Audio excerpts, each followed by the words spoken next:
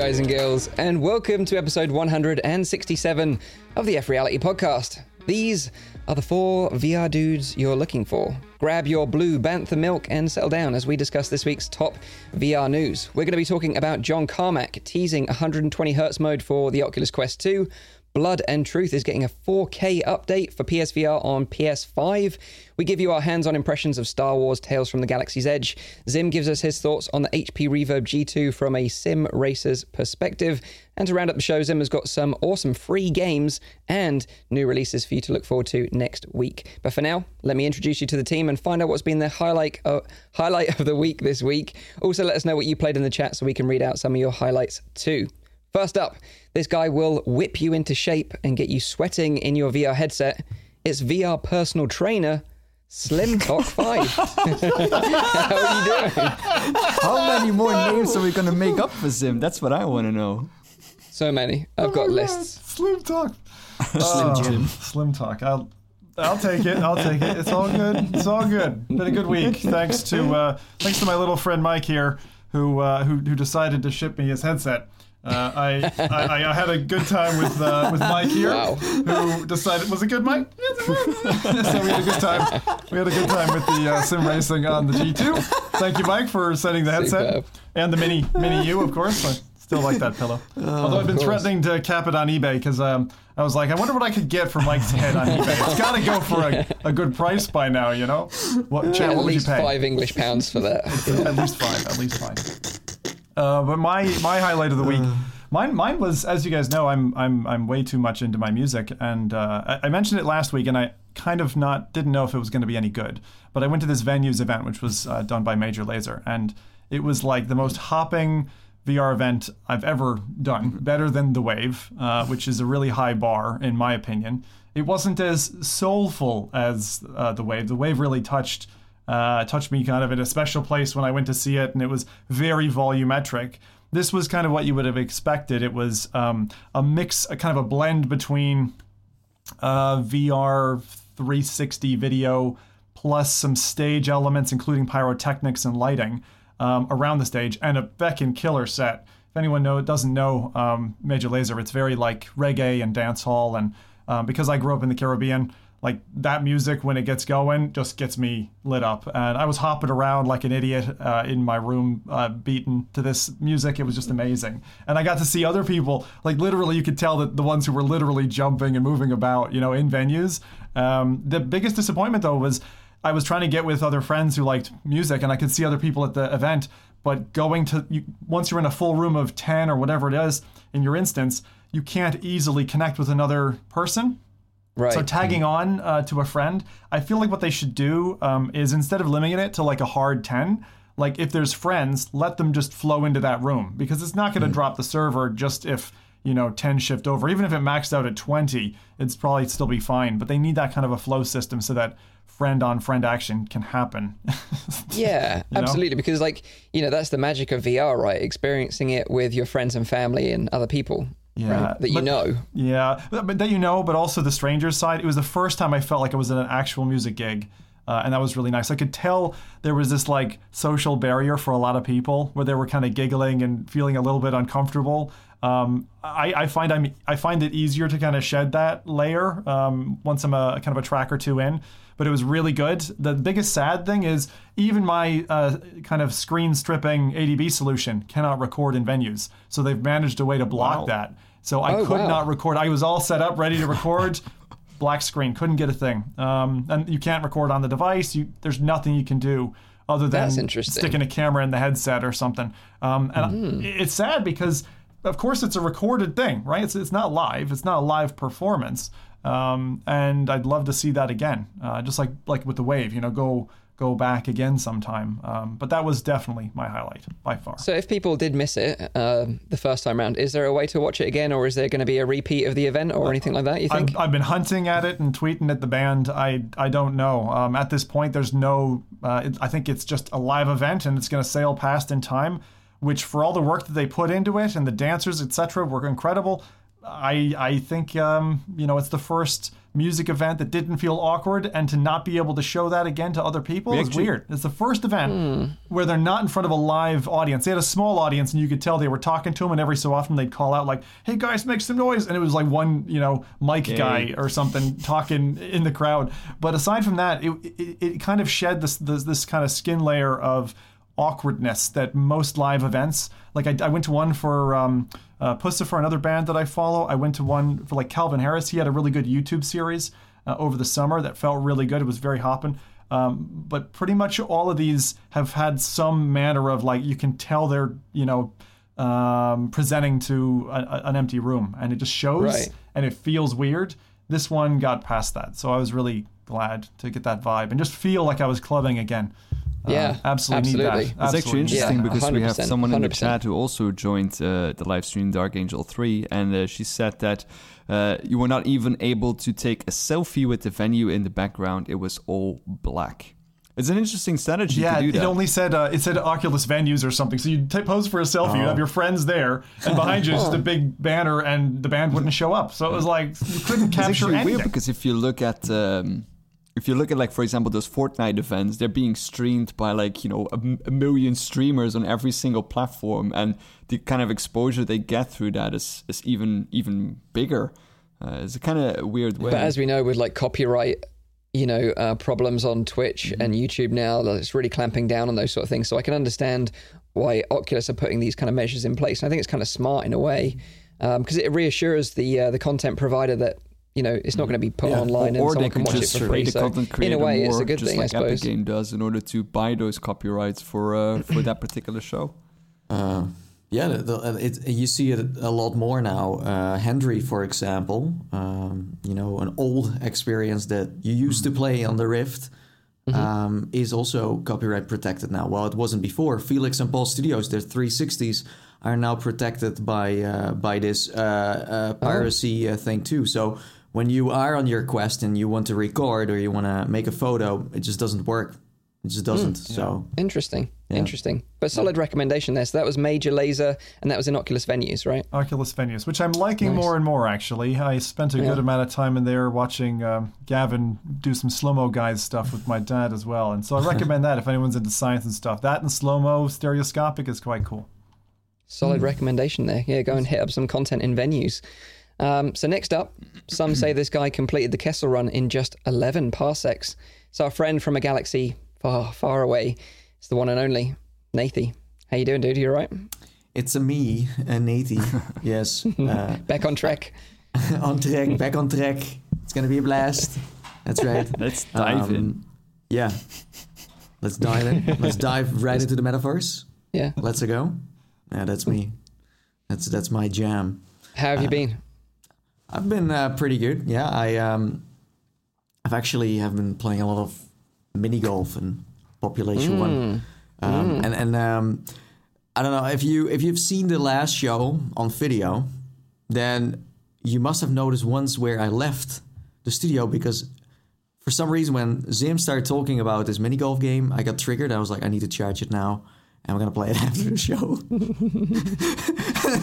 and because I did see some videos of it and I thought it was awesome. I'm talking about Walkabout Mini Golf. I also played Pro Pot before, but this one, for some reason, totally got me. So I jumped in. I think I jumped in with Zim because Zim said, like, hey, you want to play? I was like, okay. And then he also invited one of his friends over. And it's great. It's awesome. There's not much I can say in terms of mechanics or environments because they're just kind of basic.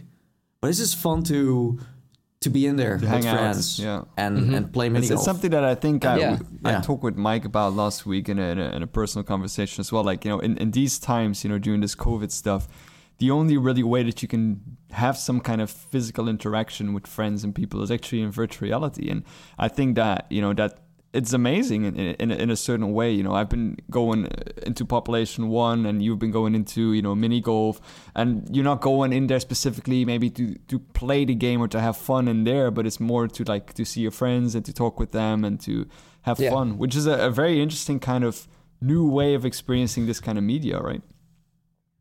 Yeah. Yeah, 100%. Like, Nathie and I jumped into it as well because he was telling me how good it was, and obviously Zim had recommended it on last week's show, so I was like, okay, I'll check this out as well. So we played it, we had some fun, and I think the great thing is, like, when someone's putting, and I think you can play up with up to 5 players, right? Yep. All socializing at once and taking it, in turns to hit the ball. But when they're playing, you can go and search around the map for these hidden balls that have been lost by previous players, and there's one in each stage, so it kind of adds another layer of gameplay in there. So then it becomes really addicting to like try and find all the lost balls. That is so addictive, man. Especially the way that they give you the balls at the end of the course. You wait until the end, and there's this pipe that's like coming down from off the wall, and it goes plonk, plonk, plonk. Like it feeds you all the balls that you found, and then these are skins that you can use in your next round of golf, and that just makes you want to it's like this little irk that says, oh, why don't you use one of those balls and go play another round? And so you just end up in this loop.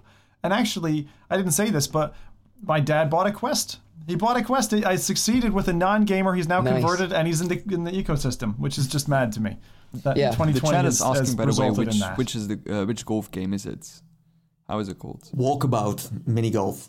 Yeah. It's on Quest only, as far as I know. I don't think it's on PC right now. It's coming though. It's actually pipelined. There's a Steam landing page for Walkabout, and it's going to be cross-platform. These guys are great.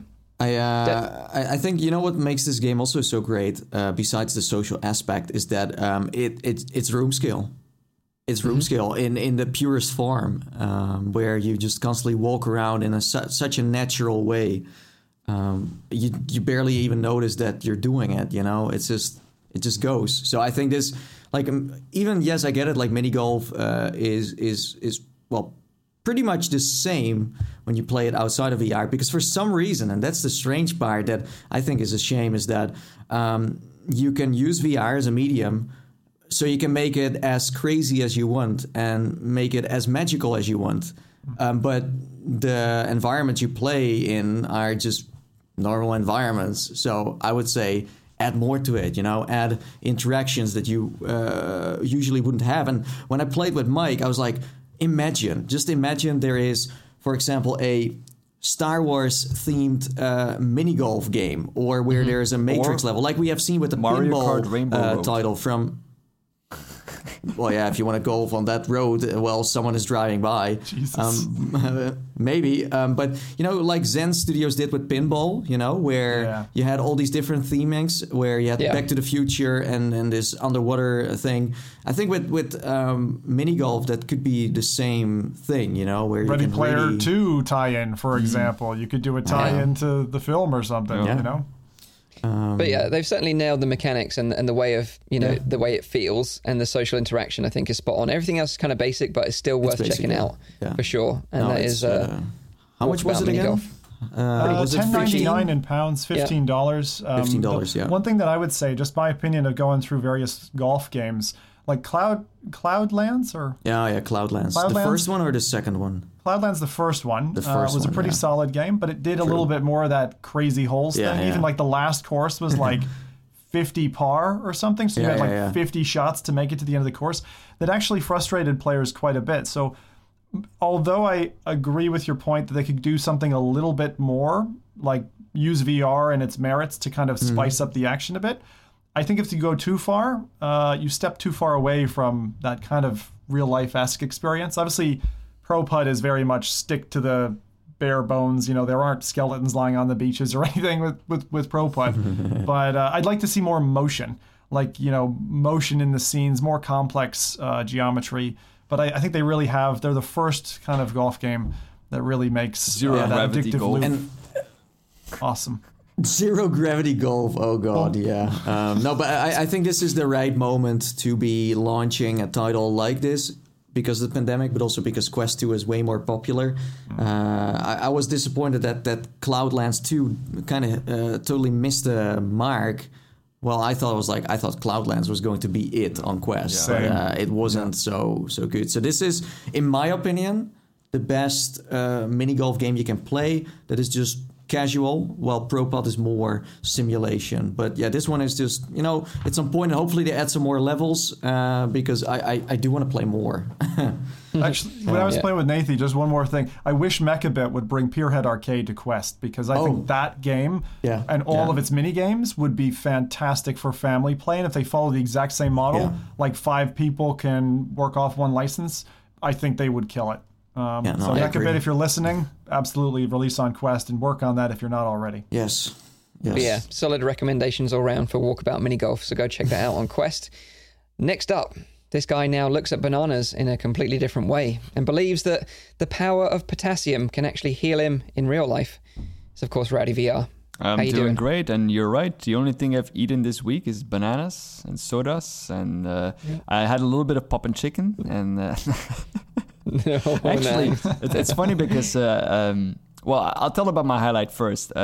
So my highlight was definitely, playing with Zim and Nate in Population 1 this week. It's not the only VR game that I've played. I've also played a little bit of Star Wars Squadrons.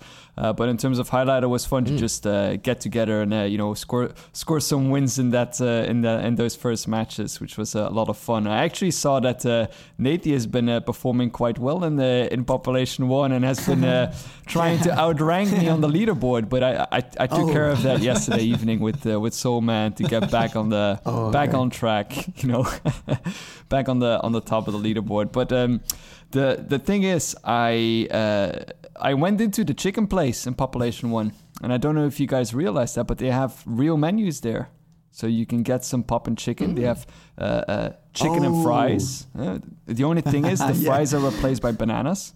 So if you look at the image, you get chickens with bananas and a soda can, which I think is a neat kind of little Easter egg in there, that they have these kind of things in there, and everything costs $9.99, which is a really good price for like a pack of bananas, some chicken, and also a soda can. So yeah, you're making me hungry. I haven't eaten yet today either. By the way, you know what was weird? When I played it this week, because yes, I've been playing a lot. Again, for some reason, Zim invites me and then things happen.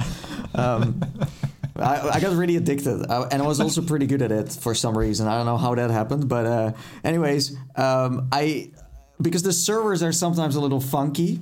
Most of the time they work fine, but you have these moments where, for example, Zim was streaming yesterday. It was like, where the heck did the fall event go? It was just completely vanished.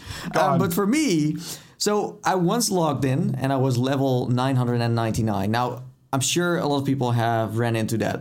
But a few days ago, I logged in and I was on someone else's account. What? And and he had like around 8,000 coins. And you spent them all. And I did screenshot his account, so I can. No, I didn't do that because I was like that's not. I wanted to first test it because I thought like if that's true, then that's really bad. I will message the guy and be like, here's the $5, but I had to find out if this is actually I was on someone else's account.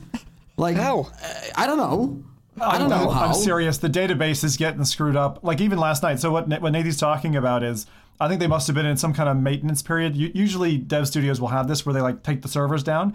But it's like we had rolled halfway back to an old patch, because gun sounds in the lobbies were still at 100%. The pumpkin patch area or whatever, with all the straw hay bales, etc., the maze, the labyrinth that they've built for this new event, it was there. But then there was just some weird stuff going on, like the what do you call it? The menu icon for this new event, I'm trying to remember what that's called now, wasn't showing. It wasn't even there. It was like I was into an old version of the interface, but interfacing with the newer version of the level. And then there were some old features that have been piped out that were in again. So bizarre. So there's some really squirrely things happening. They're obviously handling load. Wow. And also matchmaking was very difficult. I was in a game with only like 15 players.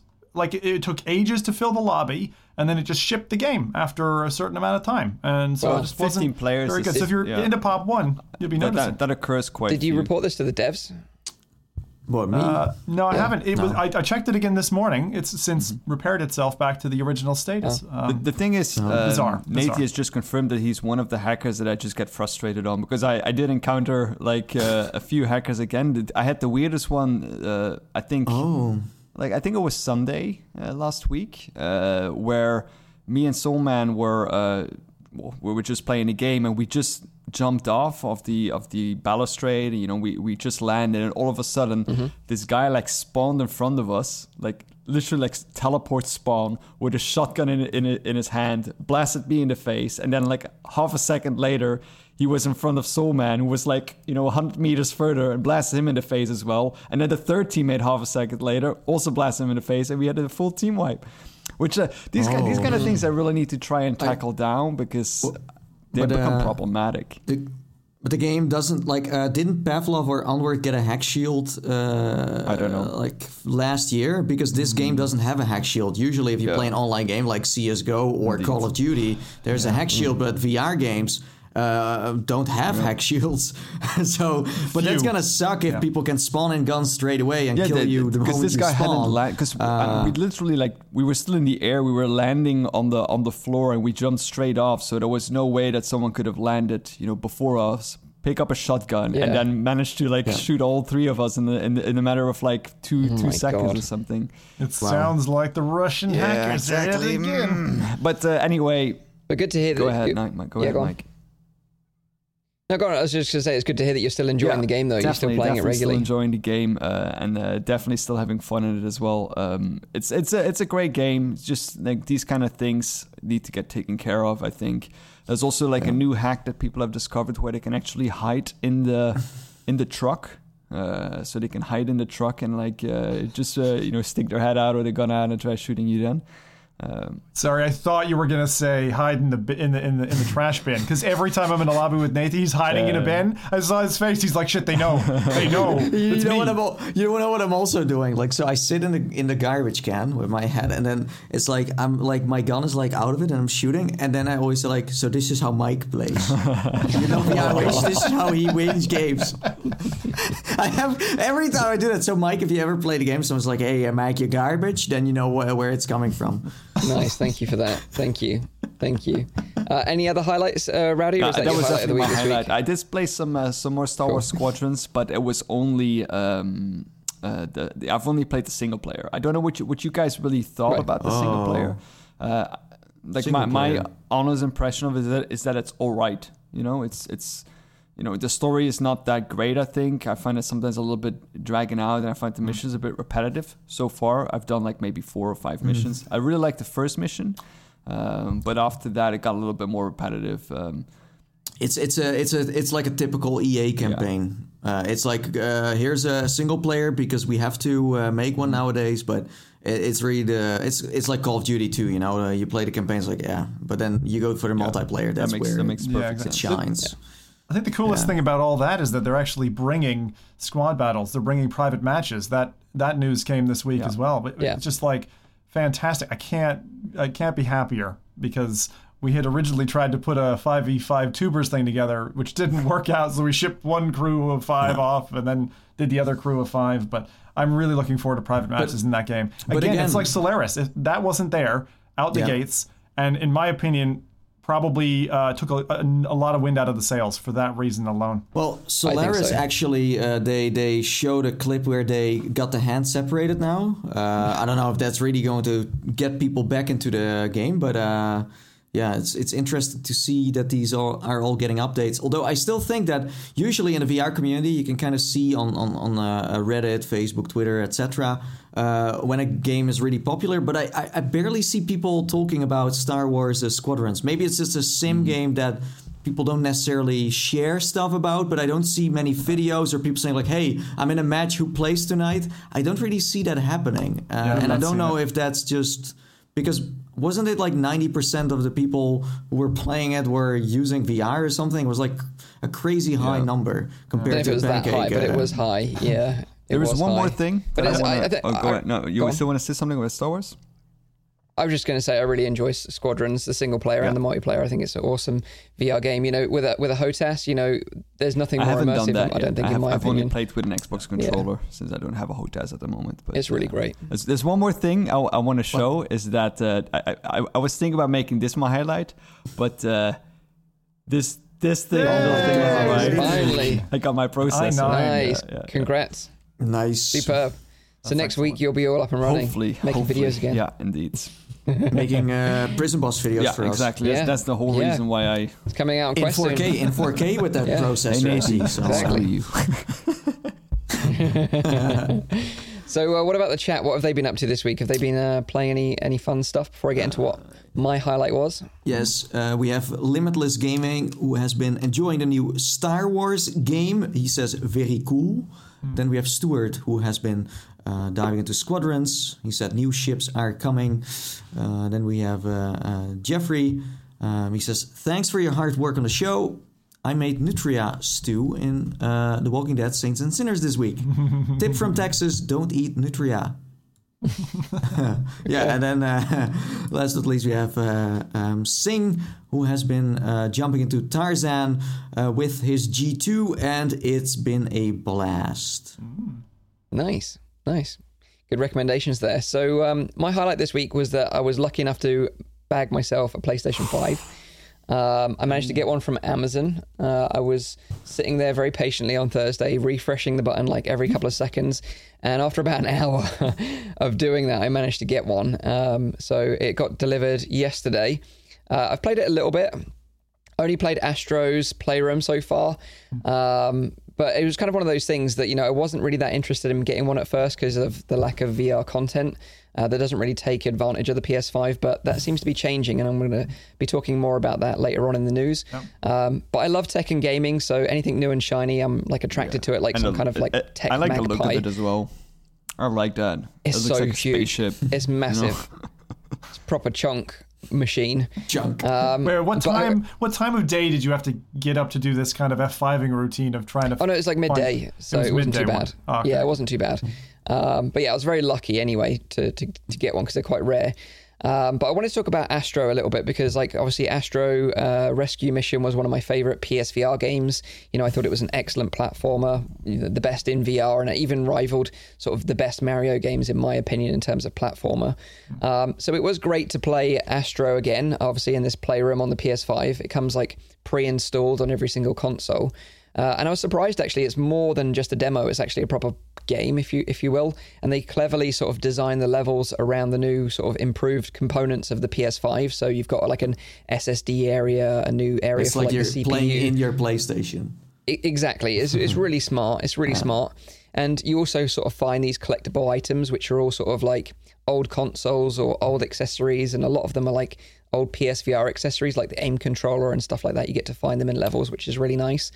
Wait, is it just a collectible? It's not like a weapon you can use. Astro doesn't go around blasting caps and people. No, sadly not. You do get some weapons, but not the aim controller.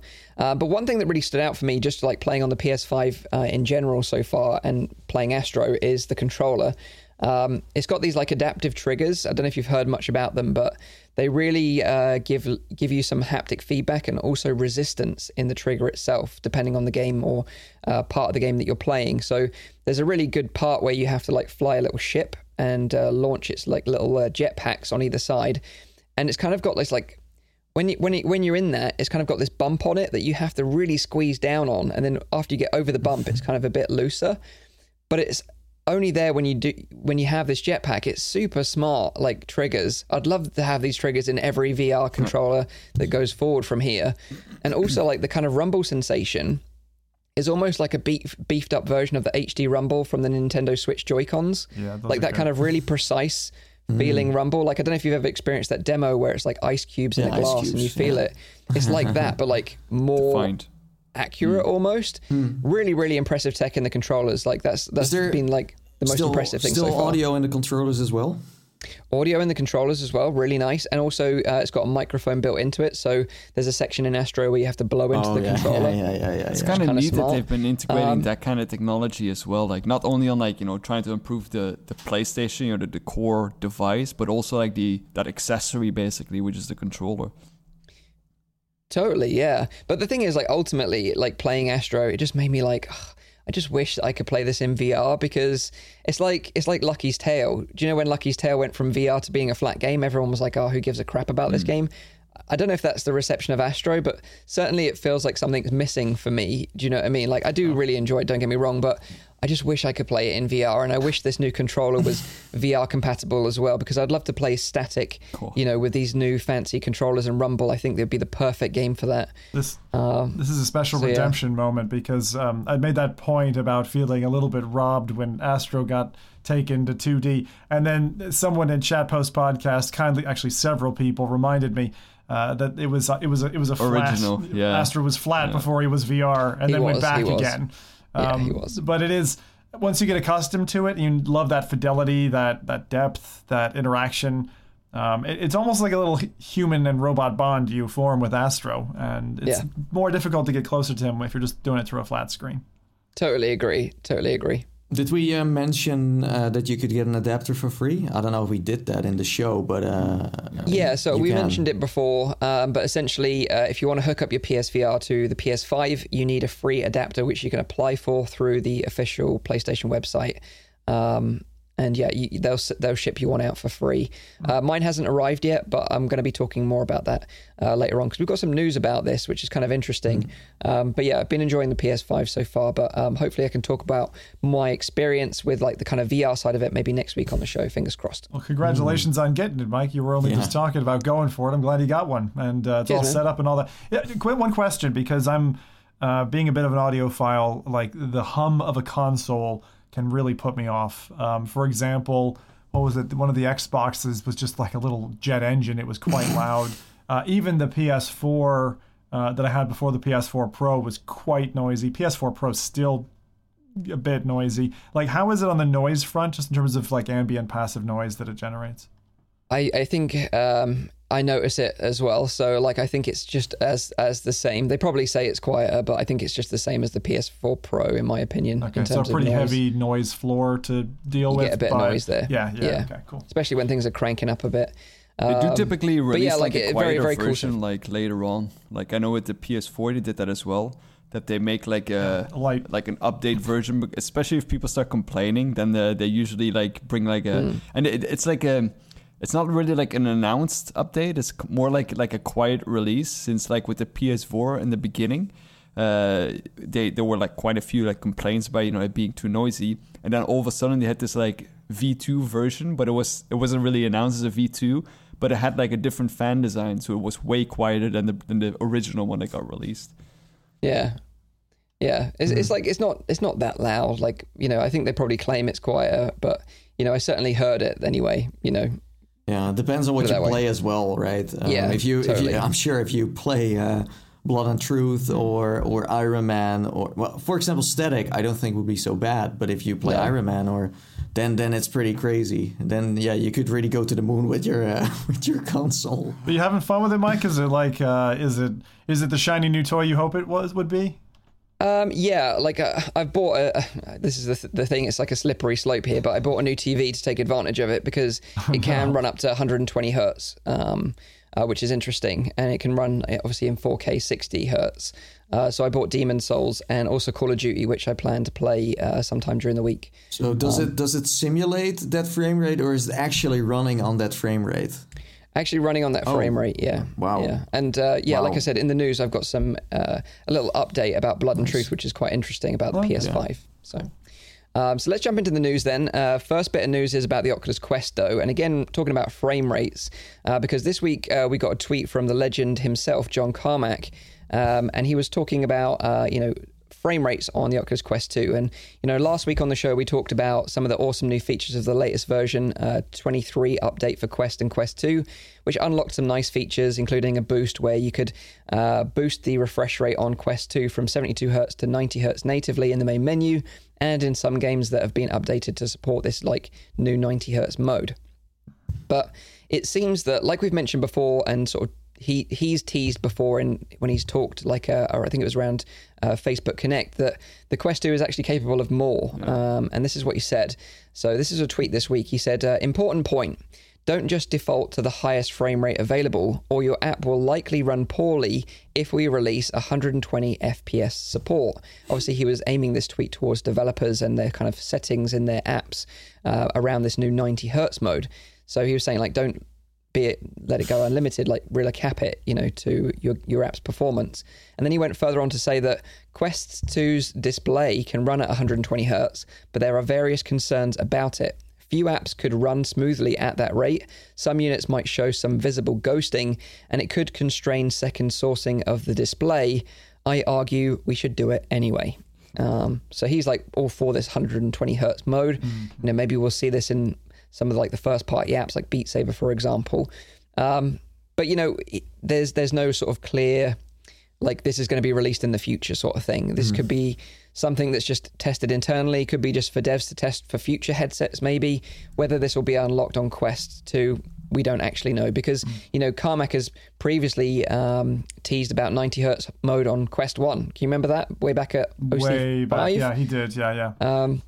And that never happened. So, take this with a pinch of salt, but it's just something that devs might have access to in the next few months. I do like the push for higher and higher frame rates.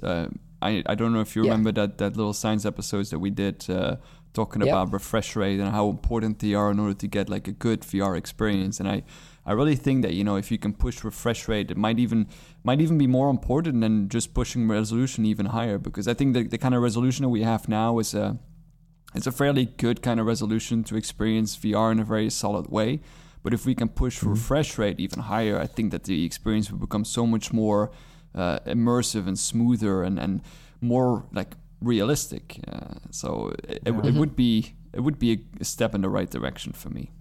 Yeah, honestly, Rowdy, not just based on that, but having seen the changes that we had more recently, just with headsets and their capability, now that the veil of screen door is gone, whether you're using a Quest 2 or a G2, what I want is definitely the refresh rate update. I noticed the step, and it all just in the last week or so with the different updates that we've had, going to 90 hertz again. It's so funny, but that makes a difference. And for everyone who's had the experience of the 144 hertz or 120 hertz index stuff, so nice. You play that in Beat Saber. My God, that is it's like you're there because of that. And it's not insurmountable in terms of the requirements on a machine either.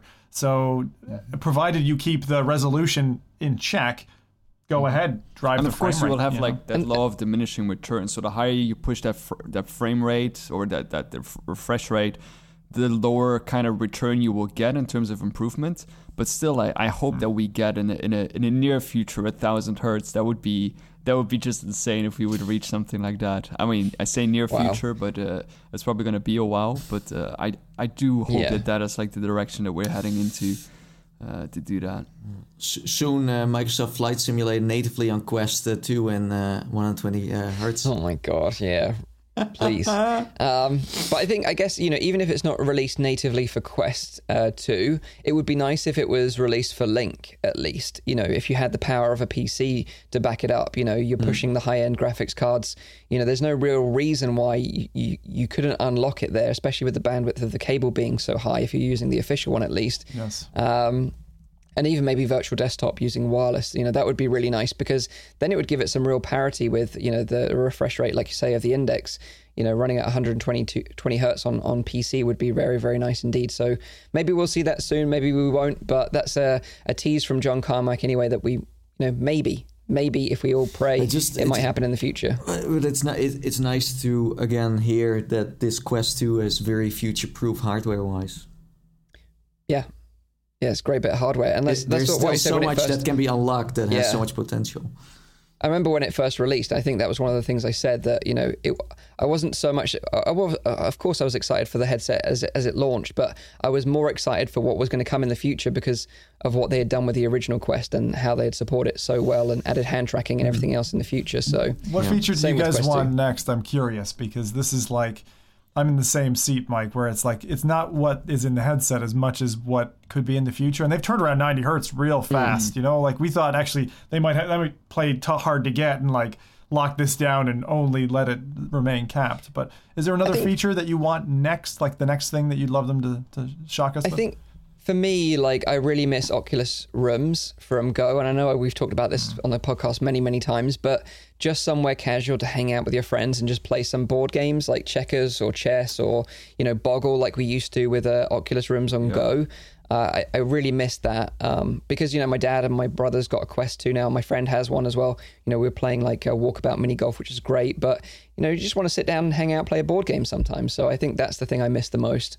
Yeah, and I think they should be working on that somewhere next year for sure. Because the thing is, you now have two different platforms. You still have PC that they again say Quest is PC VR 2, but then also show software-wise that you're willing to, because there is rooms, well, kind of on PC that you can't really do anything in there that is interesting, but they need to make something that is just, you know, universal across the board. So I'm totally, you know, on the same page with you. Yeah. Take that same stack. I mean, for me, it's a simple thing. I would really like to see their Bluetooth accessory capability come out of experimental. Like, I want them to spend some good engineering time there, particularly for even just simple Bluetooth headphone support.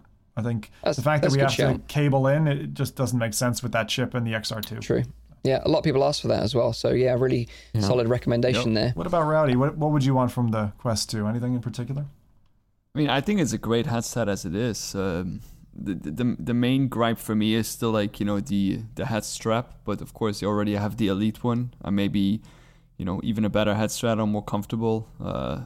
But I think the general things that they've been doing is like reducing weight and improving refresh rate. I think if you get those things, you keep on pushing on that kind of platform, then the headset will keep on getting better. For me, resolution is not really. I mean, I've said that even with the original Quest and the original Vive. Even though, you know, the improvement is nice, but it's not for me the kind of thing to keep on improving. Maybe a field of view, getting a bigger field of view would be nice.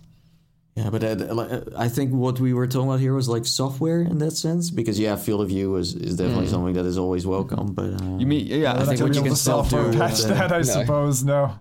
Well, who knows? Oh, yeah. Who knows? No, I think in terms of software, definitely like the social experience, like Mike said as well. I think that is I mean, we've been promised Facebook Horizon for quite a while now, and we still don't really have access to it, which is strange, because I thought it would have arrived. Do we know anything about that? Because, again, hanging out in venues so much, it's always kind of weird, because, like, there's no news on Horizon lately. It's on the horizon. I called them out on it, because they have a Facebook page, you know, for Horizon users that, like, it's almost Christmas. Where the heck is this stuff? You're constantly saying this is the most amazing thing. Everyone needs to play it on the Quest. You're you know, showing it off on Connect, but you don't give anyone access, or at least outside of the US. The US. Well, you promise everyone access who went to Connect. You promised. That's true. It doesn't happen. We have one great suggestion from the chat still in terms of like a software upgrade. It's no Facebook login. that would probably be a number one. Imagine Facebook announcing, "Hey, we have a feature. No more Facebook login. It's a feature." I should mention, actually, because it's a little update. You know, I mentioned about the whole hack thing, or like, you know, people were trying to break into a jailbreak it. You know, it turned out, I think that was a fake in the end. The rumor of jailbreak actually working. So I think my initial thoughts on it were right, because they didn't show any evidence of it actually working, and they still haven't. So I think, major websites like Road to VR and I think Upload VR wrote articles saying that they believe that the claims were fake, as there was a whistleblower within the group that said it was fake. So we need Tom Cruise. We need Tom Cruise to do it. Mission Impossible. There you go. Yeah. Him and his Scientology friends will crack it, no worries. So anyway, that is 120 hertz, maybe coming to Quest 2 in the future. So we'll keep you updated with that if we hear any more.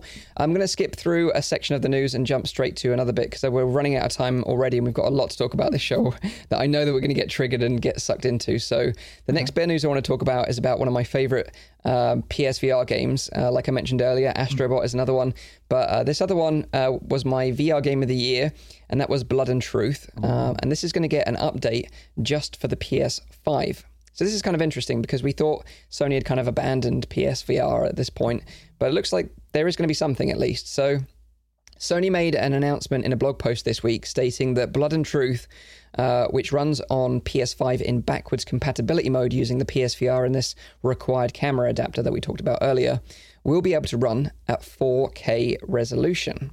This is cool, right? Although, as we know, the PSVR's display itself is limited to 1080p, but those extra pixels are said to make the game look clearer in the headset.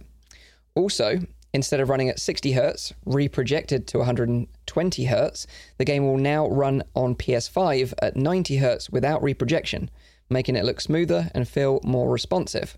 Also, the detail has been cranked up to 11, and the increased speed from the PS5's SSD will reduce texture load times. So it seems like Sony haven't abandoned PSVR altogether, and showing the PSVR some love. And hopefully this will be the first of many future PSVR titles that get this kind of treatment where, they go back to old games, a bit like what we've seen with Quest 2. Yeah. Developers are going back, upgrading their applications and games to work on new hardware. And hopefully, this is the case with PSVR and PS5. So slight remasters. That's what I said. That's what I wanted for Iron Man, because I thought it was ready for the next gen.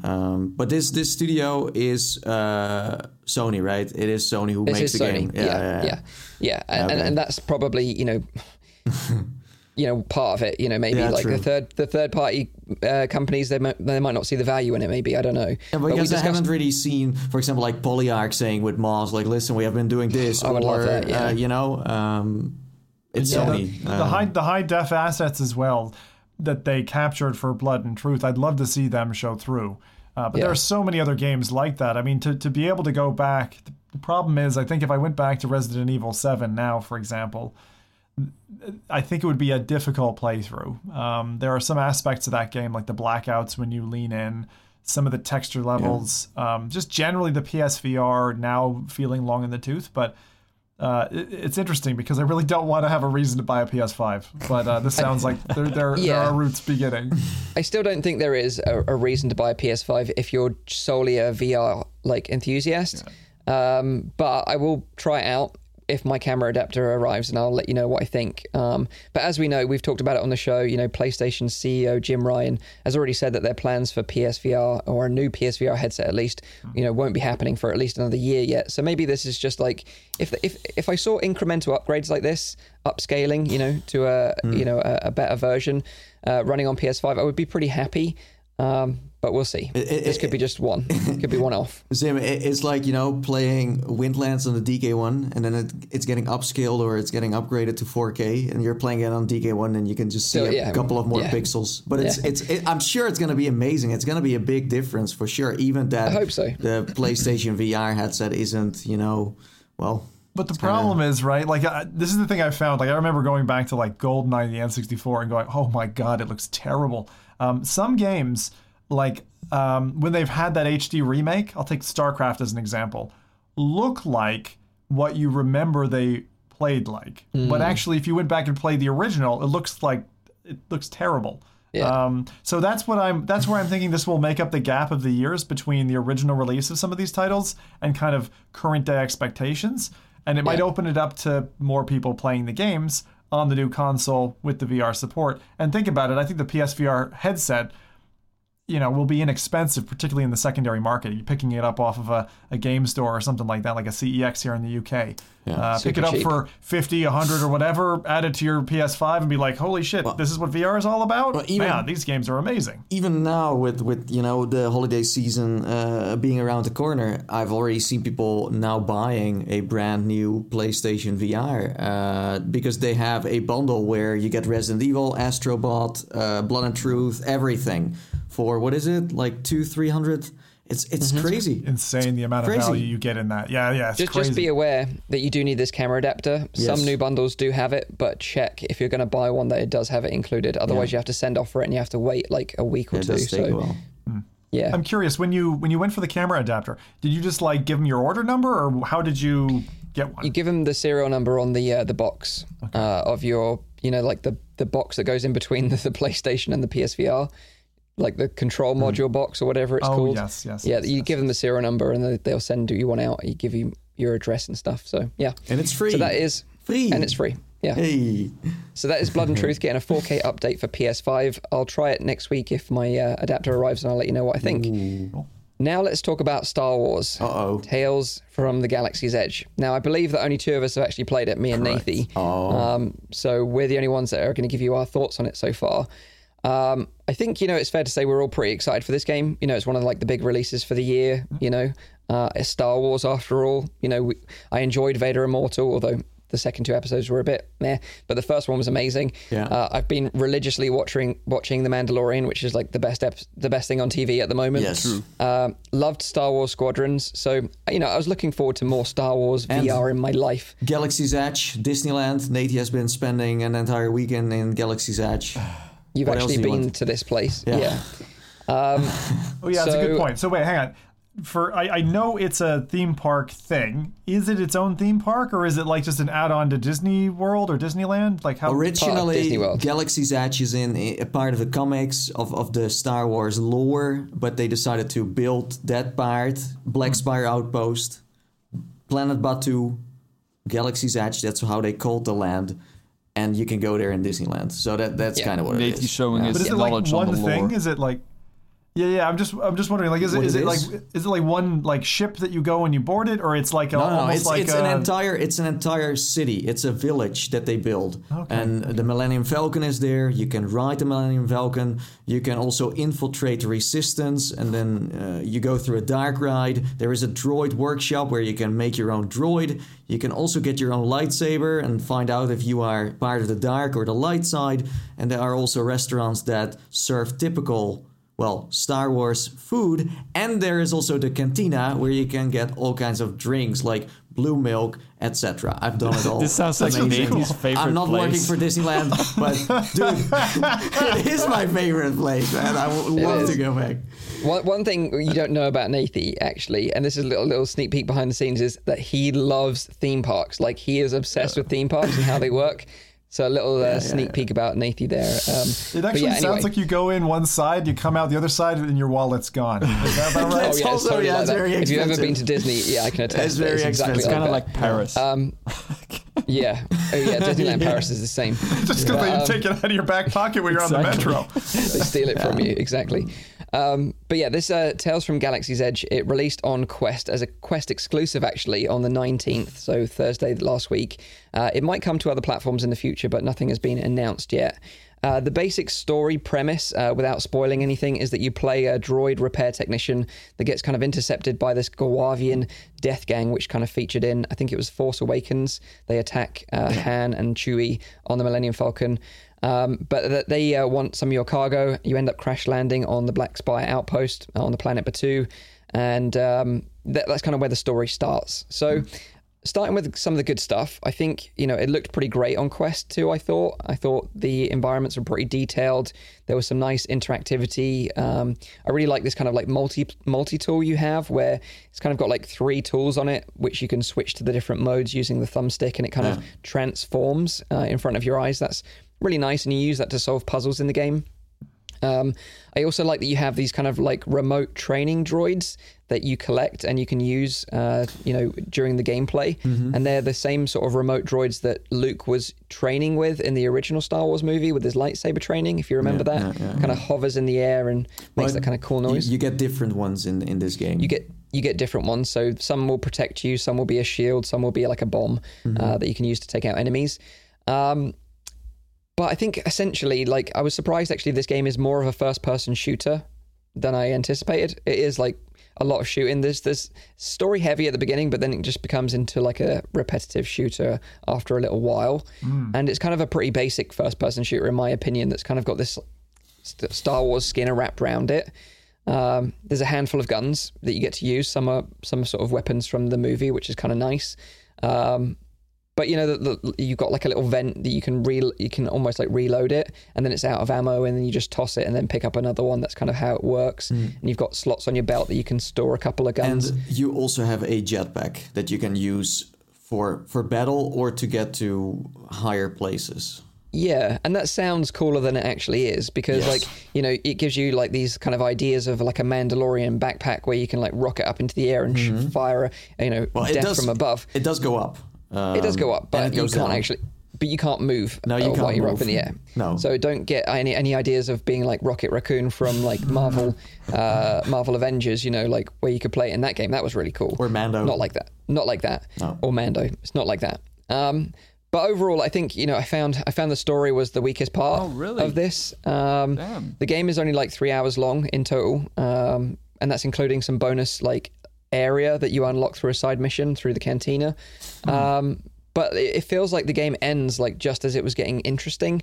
And for me, you know, even in the main menu, you've got a section at the beginning that says buy expansion, which isn't available yet. But when you click on it, it says, oh yeah, more content is coming in 2021. No. And I feel like with the Vader Immortal series, they were like, oh, this is episode 1. So you knew from the beginning that there was going to be more episodes.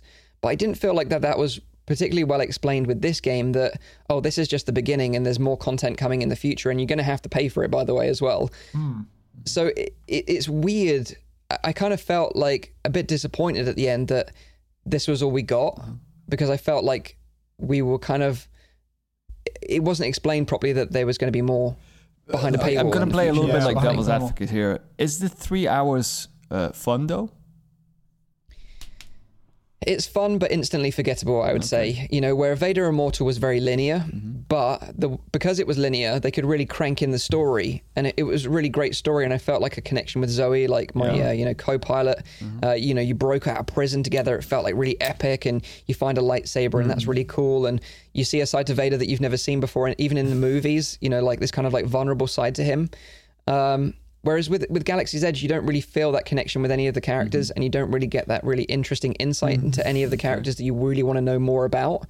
Yeah, they are. So, as we said, it's called Tales from the Galaxy's Edge. So they're trying to tell more than one story. So every story you play is quite short. And in Vader Immortal, it's of course one story. Although I have to Vader Immortal 3 hours, so it's the price is not that high for the game, though, right? No, but so Vader Immortal is a cinematic experience. This is a gamified adventure. So we wanted more gameplay. We got more gameplay. I think they have improved a lot.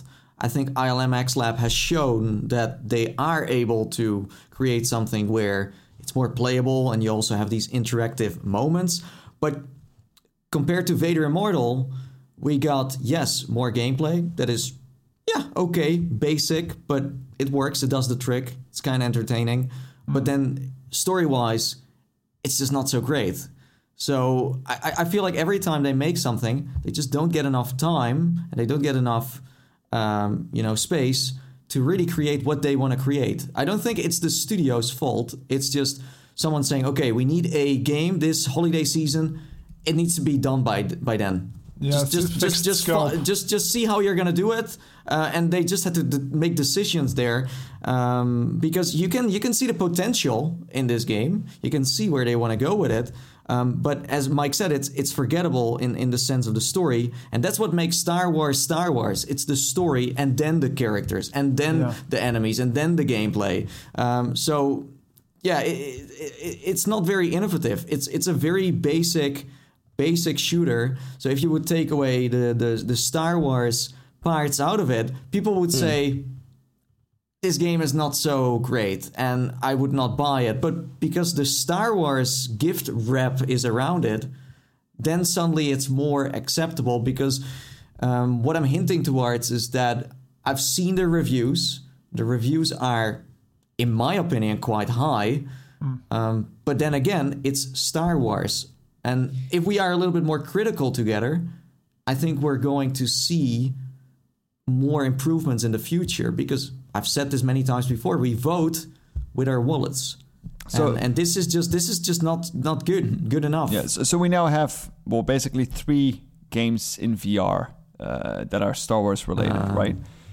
Of those 3, which one would you put on the top, and which one would you put on the bottom?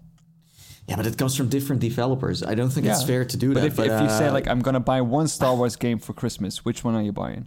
Squadrons. I would say Vader Immortal, but I would say Vader Immortal, Squadrons than this, in terms of my ranking. Yeah. And I know Vader Immortal was linear, but I felt like the story benefited from that. Yeah. And I think there was a good review that I read, and it said something like, this is like baby's first-person shooter in VR wrapped in Star Wars, and that's pretty much accurate, because like it is like it's not particularly challenging, and I think the problem is that's the opposite of what I heard. I heard the difficulty was actually quite high, even on like normal. And what mode did you play it on? I played it on normal. Yeah. And you found it pretty much a breeze for a veteran FPS person? Yeah. So I need to point out that the enemies in this title, if you rush through it and you just play it like you would in Population 1 or Onward, the enemies have no idea what is happening to them, and they just don't know how to anticipate. So the enemies are just... The AI isn't that smart, and they're not that dangerous. So I think that if you have been playing more shooters... Yeah, it's an easy game. But if you are a casual player, I do think it's challenging enough. But what I want to say is that and this is what I said before, this game has been made as a system seller. Okay, this is a game that they wanted to release this holiday season. It serves a certain purpose that a Squadrons doesn't serve, or any other. Of course, they also need to sell, but they also need to be good. Where here, it's for the starters, it's for the new folks. They're going to be amazed by it anyways. They're going to have a blast. But if you are a VR enthusiast who has been playing a lot of other titles that were more unique, more innovative, more interesting, this is not it. And yes, if you then like the whole Star Wars universe, you might be able to withstand it. But I don't know. I think you make a really good point there, Nathan, and that is that if you've just got a Quest 2 as your first headset and you're going to play this, you'll love it. But it's with every game, of course. But But if you've played Boneworks, if you've played Half-Life Alyx, if you've played Arizona Sunshine, Pavlov, Onward, or any shooterware that's actually got some decent weapon mechanics in it, and then you play this, you're going to be disappointed in terms of like the first-person shooter gameplay. Of course, you're comparing it to like PC VR titles. Those are, of course, huge differences. But even if you play an Arizona Sunshine on Quest or Pavlov on Quest, I think those are just a lot better. Like ILM X-Lab is very good at making something cinematic, but they still need to learn how to make an actual game.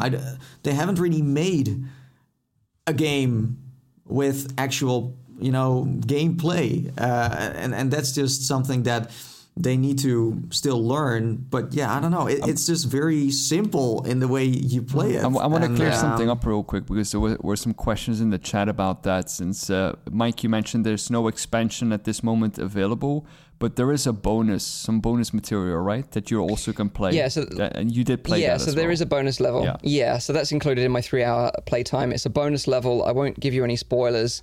But you basically unlock it by doing a side mission through the cantina, and then it's like a 15-minute experience.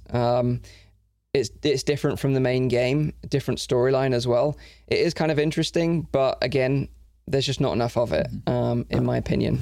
The thing I thought was the strangest is that they have been, of course, advertising this game a lot. They made several trailers, and in those trailers you get to see that there is a villain that you have to, fight against.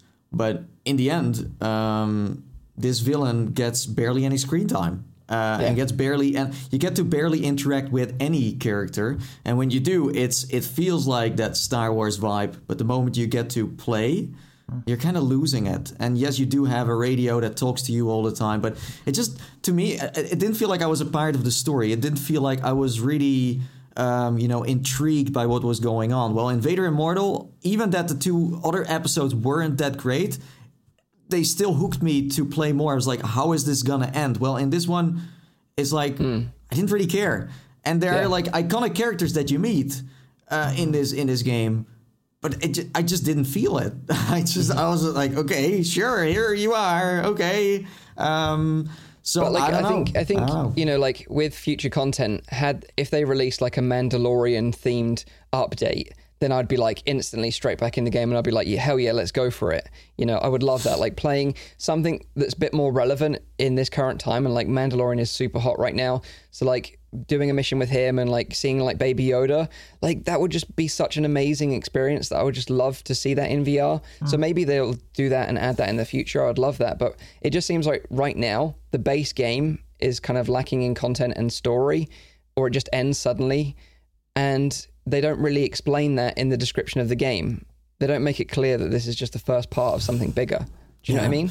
Yeah, and that's kind of the disappointing part of it. I think what it comes down to in the end is, if you have been playing VR for many years now, if you owned a Quest 1 already, or you owned a Rift or Vive or PlayStation VR years ago, and you now play this, it's just not so impressive. It's just not. So. Someone said in the chat, Mandalorian cooking simulator for Baby Yoda. The perfect nightmare. You have to feed him little eggs. That'd be hilarious. Yeah. I don't know, like, it's a bit of a mixed bag because on one side, people, like, because I've also been saying things on Twitter about what I thought of this game, and people say, yeah, but Nate, you've been in the industry for so long, and give this game some more credits. Yep.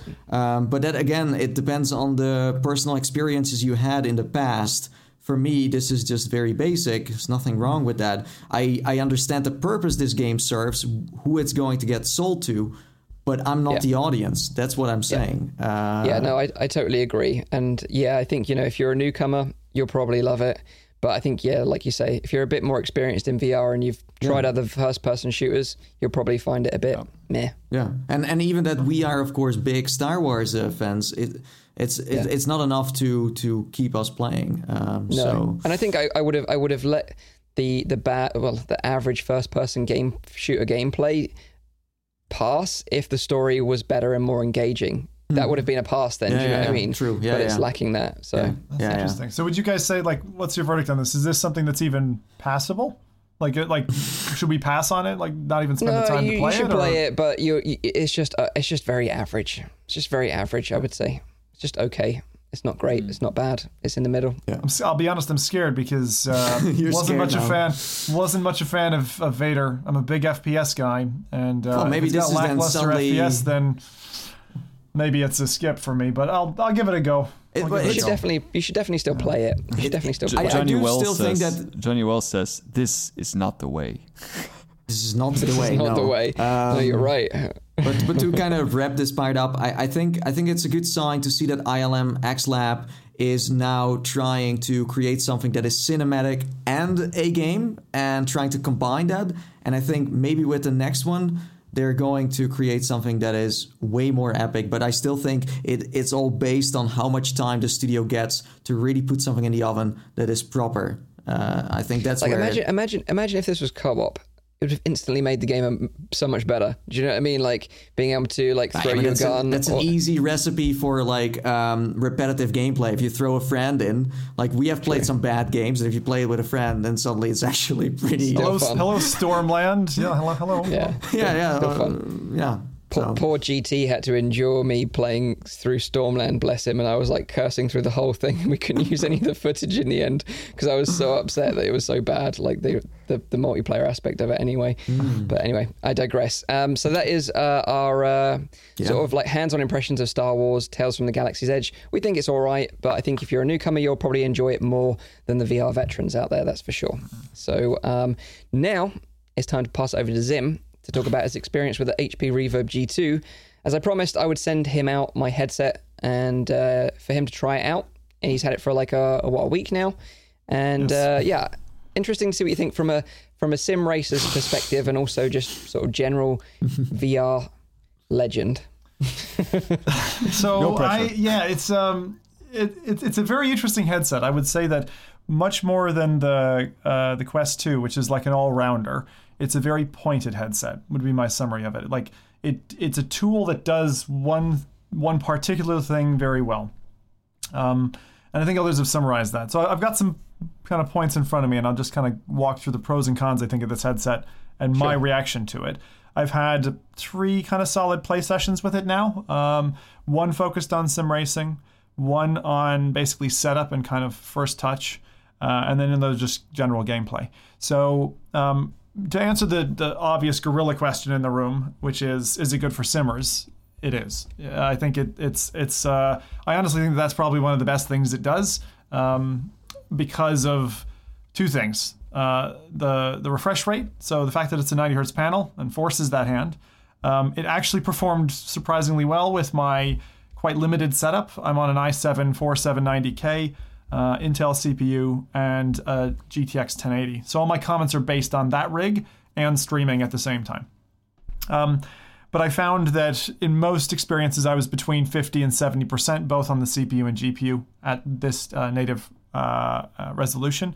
In SteamVR, I did bring it back down to about the 50% mark to keep it kind of reasonable, because I knew my machine would choke and die and I wanted things to stay smooth. But that was really it. The smoothness of the headset, particularly going into turns and things with the vehicle, meant that I was able to take those corners more accurately, which is like if you're a racer, the smoothness going into that corner makes or breaks it. You feck up a corner, your lap is done with, and your race time is done with, and you might even have lost the position you were in. So I found it was actually a stark difference from headset to headset that on the corners I was getting that kind of corner eye tracking fidelity. So that was great. The other thing that I found was that was really, really positive about the headset was in the distance, like the seats in the bleachers, the trees on the horizon were popping out at me and catching my eye in a weird, very natural way. So it felt like a more realistic landscape. So those are the things that, for me, the G2 kind of really sang on. Some of the things that, out of the box, my first impressions were, it's a pretty light headset, very balanced, and it's comfortable on the face. That's important. What I took for granted when I first put it on was, I can wear it like I would an Oculus headset, which is quite light on the face. You can't. You have to clamp this thing to your face to get the proper FOV out of it. Like, I found that the FOV at, I'll call it my normal resting face pressure, felt very CV1 in terms of FOV. But if I dialed it in to the point where after an hour I had face marks on the top of my face and my cheeks, the FOV felt getting closer to index grade, like it was quite a bit wider. And I liked that, and that made a big difference. But it just means that I have to wear it a little bit tighter on my face than I'd expected to, and that is comfortable for me. And the setup process took a long time. So I don't mind like one-time setup. I'm a techie. I'm well used to dedicating a day to something if I need to. But I would say that if it was me unboxing this headset, it probably would have taken me 3 hours to set it up from scratch, undistracted. I say that because following the instructions in the box, the first thing said, go to Windows Update and do the update. And the update forced a 45-minute, my PC's offline on a blue screen install, which was a bit of a headache, especially because I was midstream. But again, I brushed that to the side. But that piece of software, plus the software for like Microsoft's kind of Windows mixed reality software, plus the Steam install, those three bits together and configuring Steam VR a little bit are quite a headache. I would say it's one of the most obtuse setup processes that I've had if I count all those bits. I think if you're coming from an existing Windows mixed reality headset, you're going to go, this was easy, Zim. It was like 20 minutes, right? It was like bing, bang, boom. I've already got the components in. All I had to do was snap in the headset, and it would feel like if you were setting up like a Rift S, for example. Plug in 2 bits and you're good. Yeah, for me, like the setup, I think I had the latest Windows update anyway, so that probably helped me. But I just remember just plugging it in and it's like, Windows mixed reality portal here, like you can jump into VR. I think it was literally like 5 or 10 minutes. But then, like you say, you have to download the Steam VR Windows portal within that to link it to Steam VR. That was the only hassle I felt, but... So that bit was easy for me. But I was, again, going into this, I was completely new to Windows MR. I've used the headsets before, but I've never set them up in my home environment. So all of that was brand new to me, and I had to go through the trundle. I didn't find their instruction manual was very straightforward. I thought it wasn't detailed in the places where it should have been, blah, blah. So they've got some work to do in that. The whole Cliff House experience I thought was all right. It just kind of feels unnecessary. Like, great, they put a lot of time and attention. It's fun seeing Superhot and Minecraft and other Windows assets or Microsoft assets kind of littered about this place. And I remember staring at a tree for a good minute going, I can see that like I can see it with my real eyes. Like the bark on the tree resolution was like really cool. And then I got into Skyrim and I was like, I held up a weapon and I'm like, this is completely unimpeded. I don't, there's nothing between me and the texture. Like it is literally... Your poor viewers on stream. It's like, I was... get on with the game, Zim. Stop looking at the sword. I was so happy because... Is it because I would describe it because I've experienced the same you're saying here, a sense of presence you haven't felt before. Yeah. Because when I played Half-Life Alyx, I grabbed like one of the tools and I was like, whoa, there's like, not even that there was like something readable on there, but just in general that you had the sense it was real. Mm-hmm. Yes. So the thing I want to say is, if I was to call out two headsets that I think are quite balanced, and then I'll talk about ones that are imbalanced, because I still find this is very much a pointed headset. So when I say balanced, I don't mean weight on your head. I mean in terms of its features all around. The Index I count is quite a balanced headset in that it doesn't do any cheap tricks like what the original Pimax did to get you the field of view. It's like great right the way to the edge of the lenses in terms of Index. I find the same thing with the Quest 2. It's great to the edge of the lenses, unlike, say, the Go, which had fixed foveated rendering and things like that. Yep. This headset I find is 70% of the way there. You've got like a sweet spot, and after that it falls off, and you've got some kind of artifacting, aliasing, I don't know what you want to call it, that detracts a little bit. Now, I did have the chromatic aberration update and things like that in. Those were all in for my first play. I didn't notice any stark chromatic aberration at all. There was a little bit of separation on the edges, but again, it wasn't anything I haven't seen in other headsets. But my impression is if you ordered a G2 and you're already used to Windows Mixed Reality, you're going to be pretty happy with this headset because it gives you what we have on the Quest 2 kind of standalone, which is screen doors gone. Yeah. And 100%, and in addition to that, what you're getting for your extra money is you're getting what I'll call eagle eye vision. It's the first headset that I've had where, like Nathan described for Half-Life Alyx, I get lost in the visuals of what I'm looking at. Yeah. And there's nothing in the way. The cable length is good. I love the fact that there's no cameras to set up because, my God, whatever you're using otherwise in SteamVR headsets, unless it's WMR, you're setting up base stations or you were setting up some kind of cameras external. So that's great, and it's easy to get into. The analog slider for IPD is also welcome. I think that feels great, when you're comparing it to the Oculus ecosystem. I really need to test Revive because there were some games that felt like they were behind a wall to me. Like I was originally planning to go play Dirt Rally. I really wanted to rally in this headset, and Dirt Rally 1 unfortunately doesn't support, for instance, natively like the Index, Vive. It's only Rift actually that it's got support for, so you have to go through Revive to get to that software. Right. Dirt Rally 2 has support, but I know that Dirt Rally 2 is also a machine muncher, and that coupled with the resolution on this headset, I knew wasn't going to fly in a 1080 on my system and streaming, so I just said no go for that.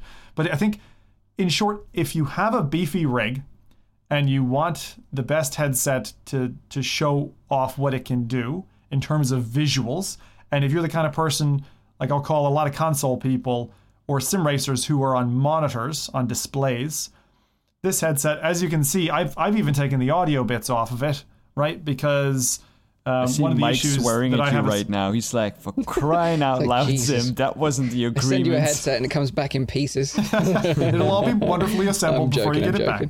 Actually, I had an issue, and some people were saying they were having this, where the audio was not as it was assembled when it was delivered to me. The audio in one of the headsets, like if I pressed slightly down on it, I would get the full connection. And people were saying to me in chat that others who'd received their G2 were having that problem. So this bipole connection on the left of the headset, which is just the same as the CV1 had, where you could just take one screw and pop the thing off, it was causing a little bit of trouble right out of the box. So it was interesting. Yeah. I should also mention that I like the reason why Zim is using Velcro as a cable tie there is because I broke the cable clip. Oh, you broke it. I wonder where it was, because Nathan's like, don't break Mike's clip. And I'm like, it wasn't in the box. The funny thing is, I broke it and I was like, oh, that was just me being an idiot, like, with my thumb. I was like heavy-handed with my thumb. And then Cass and Chari said that they broke theirs, and then Thrillseeker said he broke his as well. So it didn't feel too bad that everyone had broken their headset clips. And I think HP are trying to address it somehow. Like mine, like I was assembling it, and then it was on there, and it was so tight that it just shut away in my living room, and I couldn't find it anymore. I was like, was it even on there? Because it just catapulted off the so I didn't broke it, but it was just you lost it. Yeah, it made me puzzled though, because I was like, I don't think it was in the box. And Nathan says like, don't break Mike's clip. But yeah, I have these they're from Visual. They're just a Velcro tie, and they're so handy for all kinds of VR things. But so on the Pro side, lightweight, no light leakage. It is the first headset where I put it on my head and I feel disoriented because I literally can't see shit. I can't see my keyboard. I can't see chat. I can't see my hands. I can't see my chest. Nothing. So one of the things that I have queued up for this, there's two tests I want to do still that are really important, I think. Revive. So see what I can play through Revive. How does that act? Because it is because of the Windows MR thing, there's certain games I can't play with it, and I want to see if that fixes that. And then the second part is horror games. I think this headset would be very good for horror immersion because it basically blacks you out. It's a bit of a problem for me as a streamer who needs to see his keyboard for various interactions and chat, but it is the first headset that has blacked me out completely. Did you guys find that there was no light leakage when you used it? I'm curious because I got a big nose, so maybe that's it. I had a little bit, but it was definitely reduced more than other headsets. I thought the nose flaps did a really good job of blocking it out. And the thing is, you can't remove them. They're glued in place, so just bear that in mind. Yeah, in case that kind of annoys you. But it didn't annoy me like in the way the PSVR flaps always kind of go the wrong way or something funny. Yeah, got annoying. Nothing like that. No. The cons, I would say, are, as I said, it's capable of wide FOV, but unlike the Quest, which I think as close as you ratchet it into your head, you really don't get any FOV changes.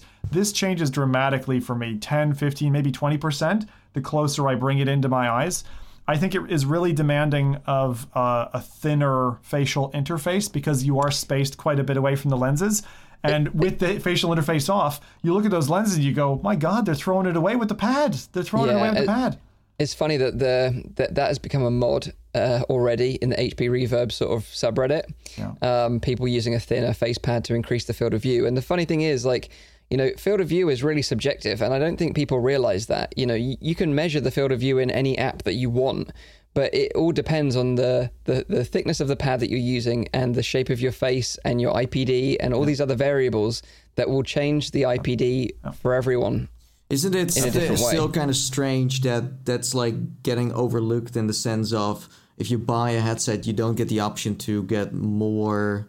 You do have headsets that come with, for example, 2 covers, but most of them just come with 1, and then people just assume that's it. Well, as Zim said, there is so much more potential there to be able to kind of swap that around with something else that might work a little bit better. Yeah, VR Cover are looking into an official solution for the Reverb. I think it'll be easy for them. The nice thing is the facial interface is magnetic. Is that the same as the Index, where it just snaps on? Yeah. Yep. So that's a lovely. It's not the same shape as the Index one though, so you can't use Index ones on. Reverb I wouldn't expect G2. that, but it's a similar kind of mechanism instead of the kind of am I going to break this on the Oculus headset that you have in every one of theirs. Yeah. So let me just talk about the cons a little bit that I found on this. So the things that I found, setup was, as I said, for me out of the box, you just have to know what you're getting into. I think it's kind of like if you set up the Vive the first time, it probably took you a couple of hours because how am I going to put these base stations up and all that? So similar setup time to that. The wide FOV at the cost of the facial pressure. This is a very Windows mixed reality thing. If I say Windows key plus Y, you guys will know what I mean. The fact that this is the most needy headset I think I've ever. Can you please? I love that tweet that you sent out. Can I have, it wants fucking everything. It wants your keyboard. It wants your audio sources. Every time the PC boots, it steals from Discord. It steals from Zoom. It steals from everything. OBS. It just sucks everything. It's a little black hole, this headset, and so that would annoy me if I was swapping between multiple headsets. That would drive me insane. Your tweet was something like, "This is she's a beauty, but she's a right needy little bitch." I was like, "That's genius." It's very true. So that would have irked me.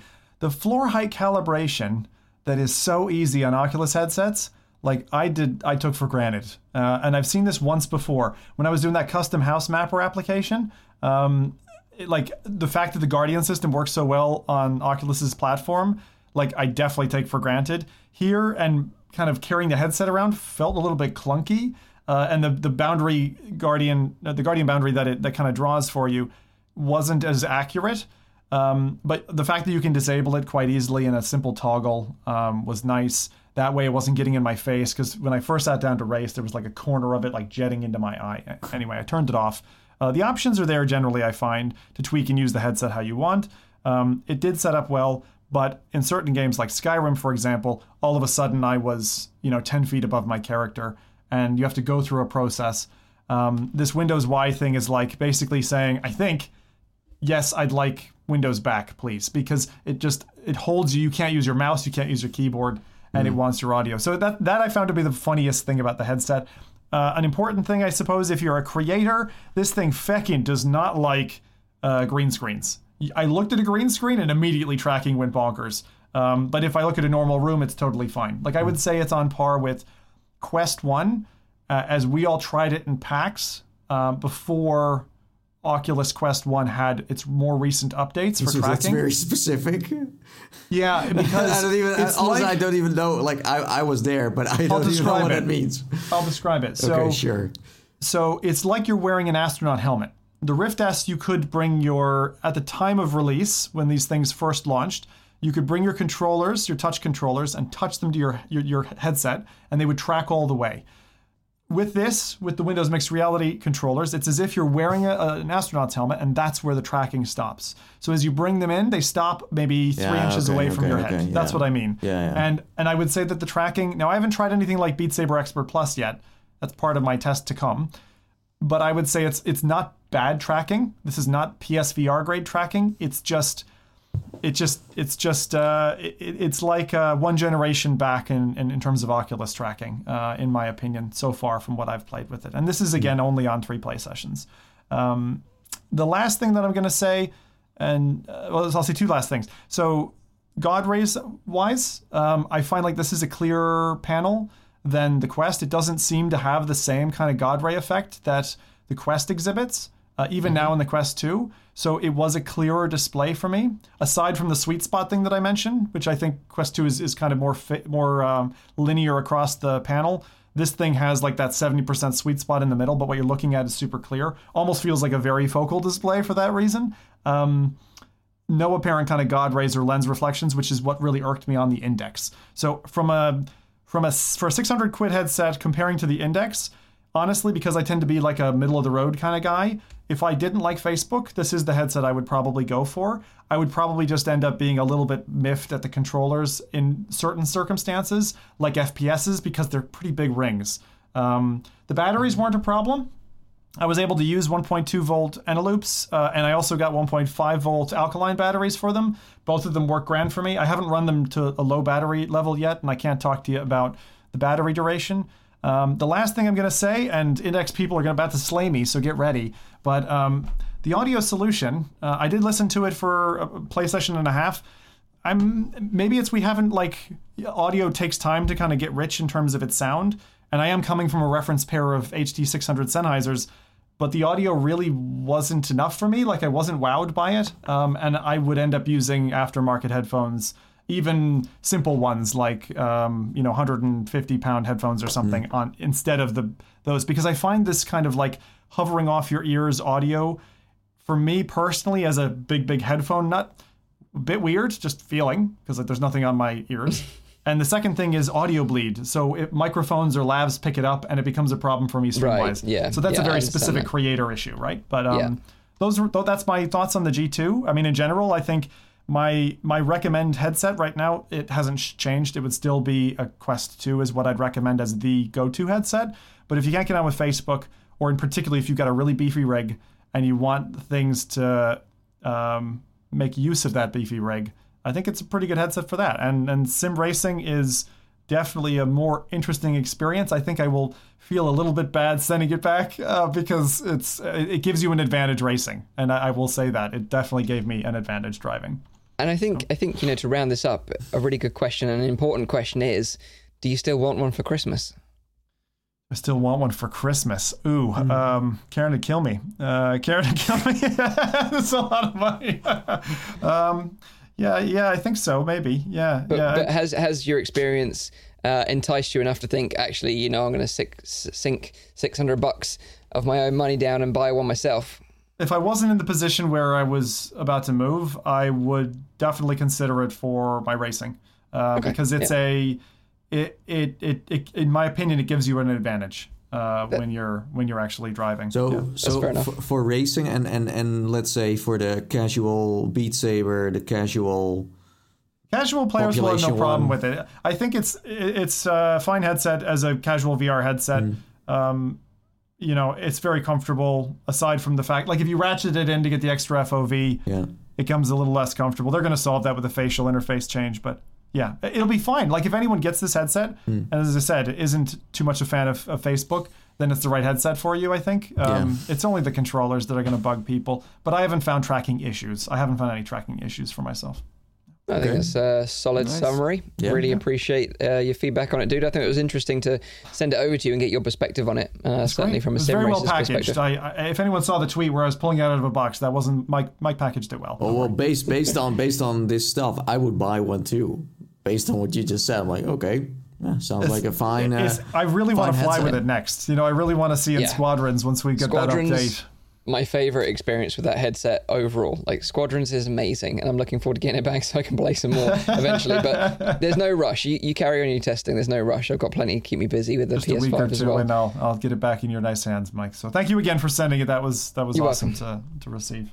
You're welcome. So yeah, now we're going to pass it back to you again for some more talking. So It's Zim's show now. It is Zim's show, but we've got loads to talk about actually. In terms of, we've got some free games, we've got some releases, and something I'm very excited about as well. So I'm curious, because you're talking free games, and I'm looking through my list going like, that's paid. Is there something? So we'll see. If I don't cover it, then you can cover it, Mike, and we'll give you a spot back. Yeah. Sure. Okay. Yeah.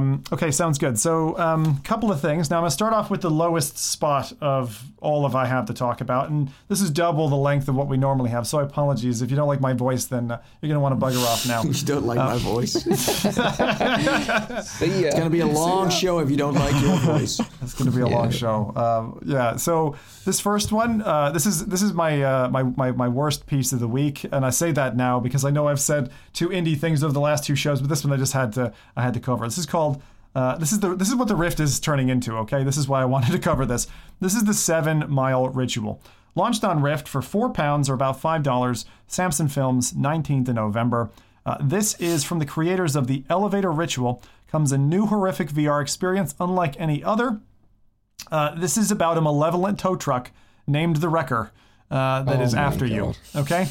So this is really weird. It's a 2020 thing. Every year since 1995, this malevolent tow truck comes to Brightwood and goes on a killing rampage.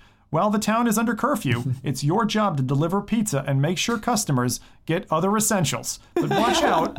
Somewhere in the darkness, the Wrecker lurks, searching for a new victim. There's always pizza involved in these terrible games. It's very true, Mike. It's very true. So basically, it's a horror driving RPG game, and I've never heard that combination before. Horror driving and RPG. They ask you to immerse yourself into the dark history of Brightwood. It features a couple of different modes, so whether you want it really tough or quite easy. It's a scary campaign short that features funk, soul, and grindhouse music from favorite, obviously, films. Dozens of car upgrades and items are available to buy and trade, and while you drive, a self-driving enemy AI hunts you down. So you got to exercise the Wrecker using the 7 Mile Ritual, which is something you'll learn during the game.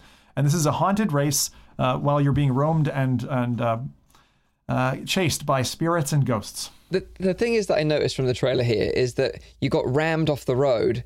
And I was thinking, that's like motion sickness simulator right there. I'm going to be throwing my ring up playing this game. Yeah, I think it is. It's such a bizarre combination of things. This is what the Oculus Rift has come to. So when I've been asked the question over the week, as people are coming towards Christmas and wondering what headset to get, they're like, hey, should I get a Rift S or a Quest 2? Absolutely, with the link, get a Quest 2. Okay. Yeah. Rift S is unfortunately dying a death. The store shows it. Oh, my God. That is the last thing that was released. And there isn't a lot coming out week on week. So this is kind of part warning, part recommendation that go for the Quest 2. Or if you can wait, because people are a bit irate over the G2 and the lack of responsiveness. It's like, I pre-ordered. When's it coming, guys? Then consider that for your potential G2 order as well. I would like to invite Mike Verdu to play this game and then rate the store again. You're going to make me blow water out my nose, Nathan. Jesus. Okay. Turned him into a dolphin for a second. Blowing water out of his blowhole. I'm going to get a new nickname after that. Okay, let me give you the next one, as we got plenty to go for. So this one's slightly better. I do say slightly. This is PC VR. It's called Stargaze. This one's available for $20 or $15.49 in pounds and landed on the 20th of November from developer Played With Fire. So this is an astronomer's game. Bit of an odd one. You gaze into the stars as a curious astronomer in this magical adventure game. Okay, you influence a galaxy of planets, and And you find different angles and perspectives using your instruments to uncover these secrets. It feels very much in its puzzling like The Room to me. So any fans of The Room who really want something where you're sat in place, VRifying, then this one might wet your whistle. You take photos and note down your observations to complete your book of research, and you try to solve this ultimate cosmic mystery. Or just sit down and chill out while you're stargazing. But I think you probably will just, rush your way through this title. The whole point about this is that there's interstellar travels that were stylized by like hand-drawn, like book-like illustrations.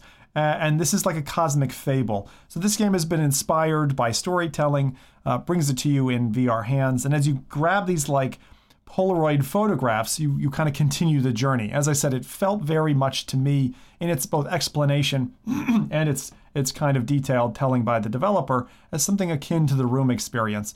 And that's Stargaze. So for PC VR folks and on Windows Mixed Reality, since we're talking about it, Stargaze landed on the 20th of November. Yeah, that one looks kind of interesting, I think. Yeah, I like The Room a lot. It was one of my favorite games, actually, recent times. I really enjoyed it. The Room with the 28 floors or just The Room VR? Oh, a dark matter. No. I can't remember. Was it 11 floors or 13 floors? 13, whatever game it was. 21 floors. That only actually had 3 floors. Yeah, I don't remember how many. Amazing marketing there. Good job. Incredible. All right, next one. This one I know is a favorite of us. This is Wolves in the Walls coming to Quest. So for £7 or about $10 from Fable Studio on the 19th of November, we've got, it's 21st of November, we've got a title that is really interesting social/AI project. And the facade of this project is 8-year-old Lucy. So Lucy is this character in what could be maybe best described as a VR short story tale, where she's talking to her mom, her brother, her dad, and she's going through this very, call it attic-esque environment. And she's talking to her parents. No one will believe her that she's hearing wolves through the walls. Lovely little story. And behind all of this, and the reason why this studio won the 2019 Emmy for Outstanding Innovation in Interactive Media, is what you don't know is interactivity with Lucy has a back door to it. And actually what they're trying to do is turn Lucy into an AI-driven, long-form game experience where you're actually, like Minecraft, procedurally able to interact with Lucy.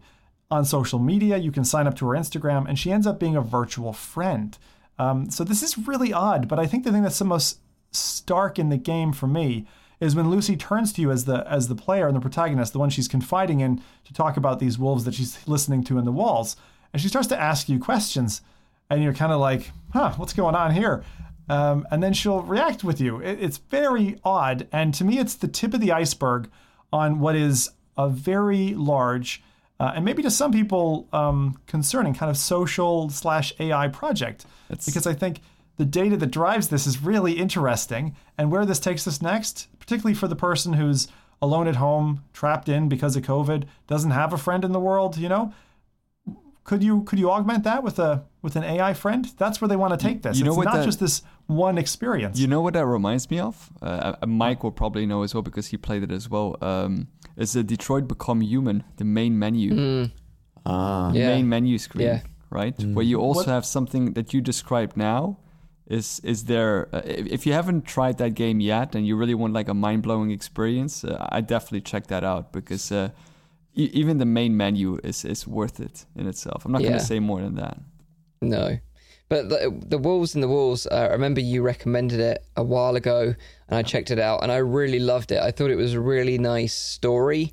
I think it's quite expensive. Well, it's not expensive for what it is because it is amazing, but you wouldn't. It's not something you'd play through multiple times. I think you have to be happy with the tenor, flush a tenor for an experience that'll last 45 minutes or something. I think it was. Yeah, think of it like a show, like an interactive theater experience. I think that's probably more what it's like. But it's very, very well done. One of the best I've ever seen, in fact. And I think you could actually get it for free on Rift, and it is cross-platform, cross-buy. So if you added it to your Rift library for free, you'll be able to play it on your Quest for free. But yeah, I think now it's like £8. I think. Am I right? Yeah. So yes, and that's really interesting. I wonder if that trick still works, or if after this show it doesn't. Hey, yeah, they're gonna lock that down. But it's funny. Chris £7 and around about $10. Yeah. Okay. Chris Richardson in the chat says, anyone remember Milo for Xbox? That kind of Milo. Yeah. It was for the Kinect actually, and it was kind of one of the first times that they had really done that kind of like player interacting with an AI character. It never really like lived up. It never actually released as a product in the end. But this is actually probably the closest thing you could play to that is actually working right now, right? Yeah, and that was actually going to be my question. Was I thought Milo was only a tech demo that never saw consumer shelves? Is that right, or did it actually? Yeah, it never came out. It never came out. Okay. Well, next, free games. Oh, this one is a free game. Yeah. Okay. So there's so much on this week, I can't even fit it all in my brain.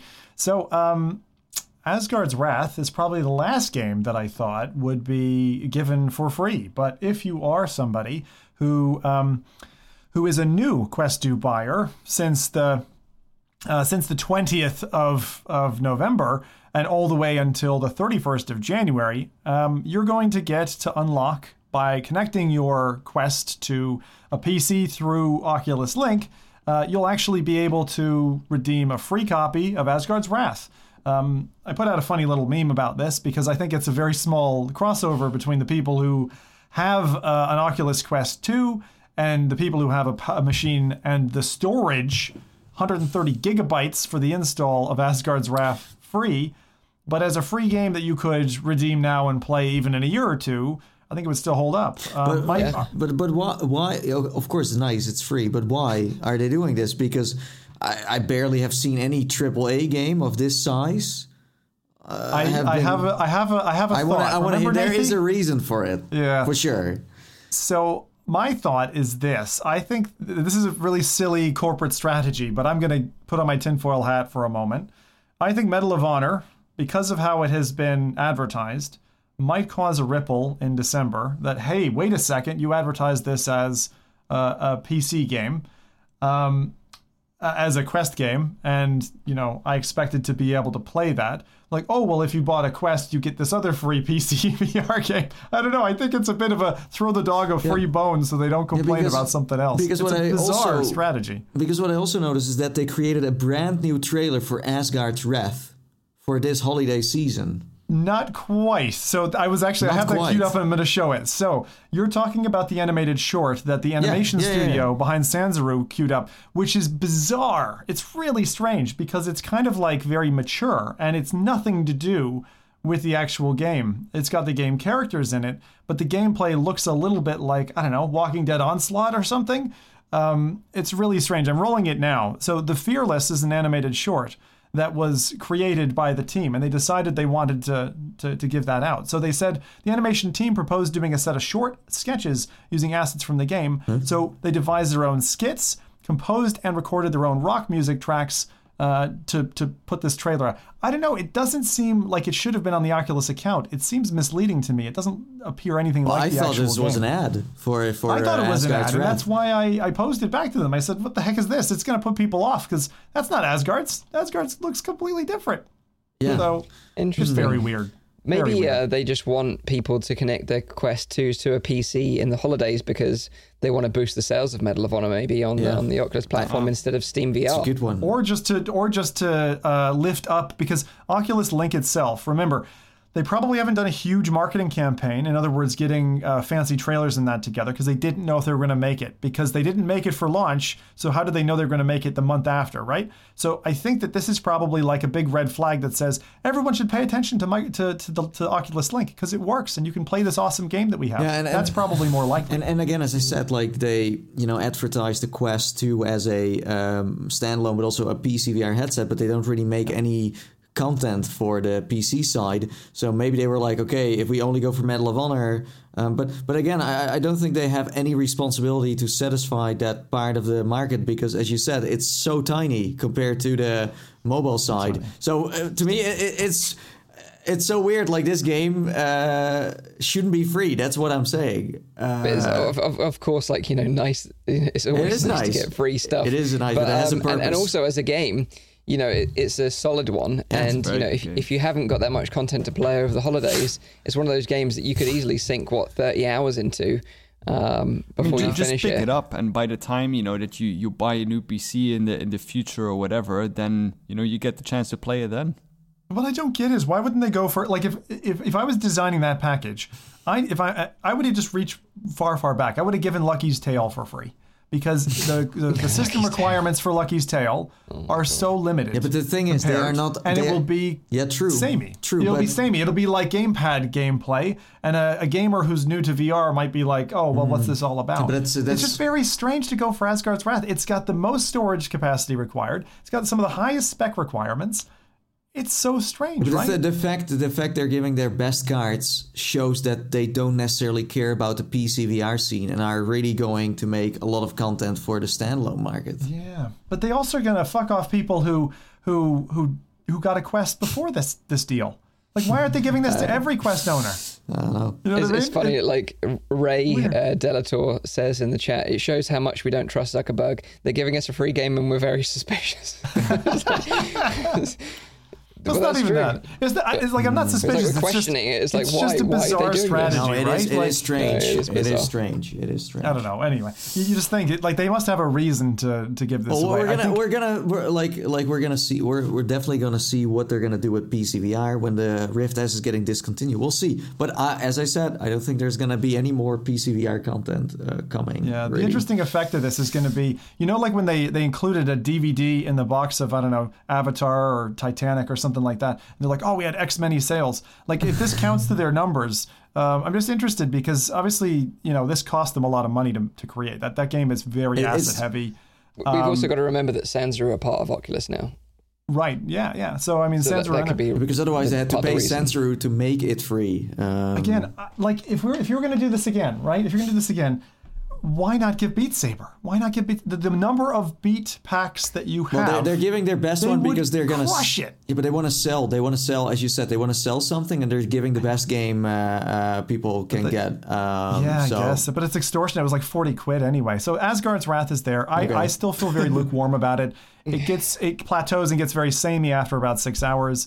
But up to that point, it is jaw-droppingly gorgeous. And I think on Quest 2's display, it's worth maybe reinstalling as well. It shows again like the magnitude of Facebook, where I don't know how many millions this game has cost, and they just release it like it's nothing. Well, let's say Half-Life Alyx would be free now this Christmas. It's like, oh, here, it's free. Here, go play. Like, who does that? Who the heck does that? That's like super rare. So again, Facebook, showing their best cards. Yeah, there's a name for that. Anyway, I'll save it. BSDs, if you know the acronym. Anyway, so next, this is something I have to highlight. I know we were talking a lot about Pop 1. This crowd has obviously gotten in our veins. So I'm going to talk a little bit about Pop 1 at the moment. There's this Harvest Havoc thing that's live at the minute. For 10 days, you have the option to go and grind on Pop 1. And obviously, this is going to be tough stuff for any competitors to Pop 1. You can think of a few. Where you can go and basically, like Elite Dangerous in the missions that they had in multiplayer in that game, you get to tier up. So if you have so many kills and whatever, you get points over these next 10 days. If you're in the top 15%, if you're in the top 35%, you get certain rewards at the end of the period as of November 30th. Oh, okay. So this is going to really attract people into playing more and more and more over these next 10 days. And it might even get people hooked on the game who weren't previously, attached to social. I see. They're going for they're testing it now, and I think in the end they're going for season awards. Well, that's gonna come. The thing that I can see from Big Box is that they are prepared with a pipeline of content, which is good to see, because I don't think they could have anticipated that their game was going to be quite as infectious as it has been. And having this pipeline there gives them a real spine, and they're already able to deliver it and put these modifiers into the game. Some have been good, some people haven't liked, but here's another kind of week and a bit for you to be playing Pop 1 and, competing against your friends in the world. So interesting to see how that goes, particularly in the last day and a half where people are grinding to stay in whatever tier so they get the special skin. That's going to be a hard next week and a half for some people who are a fan of that game. They are super smart. They are super smart keeping people in that game. It's like bravo to them. They're Well like done. they're like drug dealers. They really are. They really are.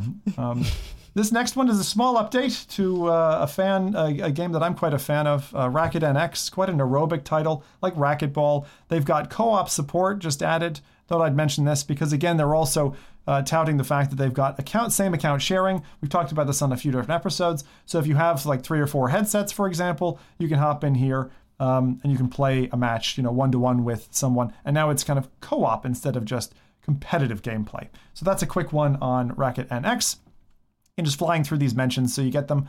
One that really, really excites me. Got to play this a little bit earlier, and I played it before and after the update. Audica has a 90 hertz update. They've updated their graphics, custom gun support, and I have to say, and I don't say this lightly, this game now on Quest 2 has perfect visuals. It almost looks better than PC to me. It might even be better than PC. I haven't done side by side, but everything is perfect. The text, the energy beams, all that kind of stuff. The trailer looks shite compared to the actual game in Quest 2, is all I can say. But if you are an Audica fan, jump in. There's tons of tracks that have been released in the last 6 months. Check it out again. It really works well. I just want that to be a tagline in their trailer. Zimtug 5, trailer looks shiny compared to what it looks like in the headset. Yeah. One accolade. Couple more things. This is one of those trailers where they could have just done it in first person and it just looks way better straight away. Way better. Yeah. It's really hard getting Audica looking good, actually, because they always go for this like wild field of view, and I don't think it looks very engaging. Anyway. Next, our big friend, Guy Godin, over at Virtual Desktop, has released a phenomenal update, which I was able to check out yesterday. It is coupled with the previous 90 hertz update. There's a new environment, which is really stunning, and I need to talk about this. So there was an 8K live video, I say live, captured live, video reel of Chicago out the window of a brand new apartment. It's really well detailed. It's got an NZXT case underneath the desk. You have 3 different modes: daytime, dusk, and nighttime. When you switch into nighttime, you flip over to the couch and you can watch the television. Otherwise, you're in front of a monitor with some lovely speakers, augmenting it. This gorgeously appointed apartment studio. It's really, really cool. So, looks amazing. It's really great. The thing is, when you look out the window at Chicago, you see the traffic moving because it's an 8K capture from Chicago Live. Wow. And they've got it during the daytime, at night and everything. And you can see people like cycling up and down the street, and you're like, holy shit, that looks incredible. Dude, that's really imagine if you can do that with, as we said before, where you can map your room and then put that video behind your window and suddenly you have a feeling you're in a skyscraper. Well, you would never be able to afford that. That would be so much fun. Well, that's exactly it. It gives you that feeling like you're in this like high-rise apartment and you can just like look out on the nighttime scene, and it is really, really convincing. A lot of people are saying like that they didn't realize it was live, and they looked out and they're like, oh shit, there's traffic. Also the lighting, like I see the video now, like the lighting is also on looks point, amazing, man. yeah. Like pretend you're rich. Holy shit. This is exactly it. I mean, this is way nicer than my place, so I will be spending time. Nice. But like the distance that they have the TV from the couch, it makes, with the Quest 2 panel, it makes anything you watch on Netflix or Amazon Home Prime Video perfect. I mean, like you can't tell with your eyes, and it's just like you're sitting on the couch. It's amazing. This could be Oculus Rooms right here. Yeah, absolutely. Yeah. The only thing is, leave it to He to do it.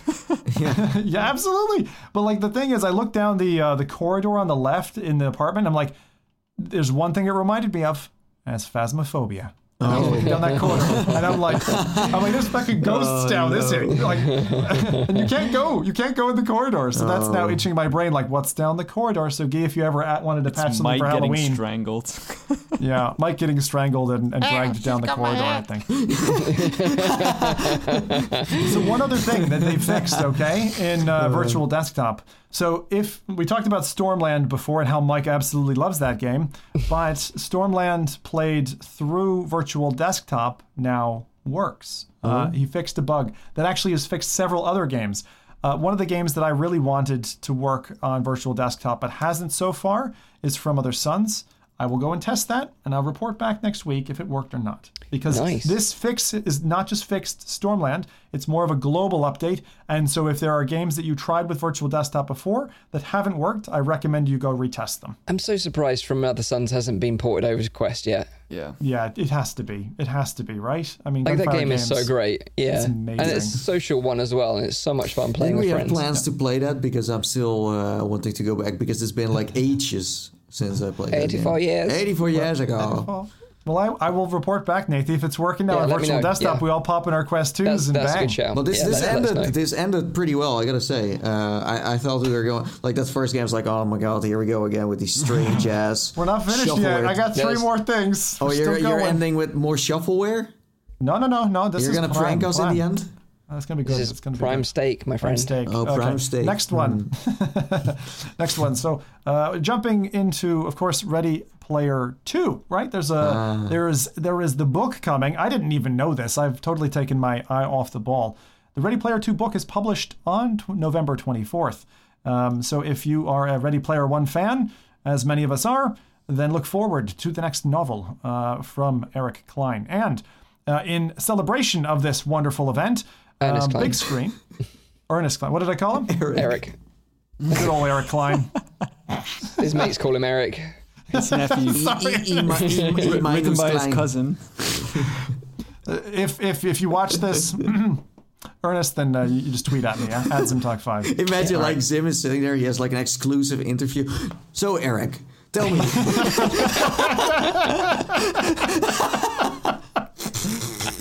And then the Oscar goes to Eric.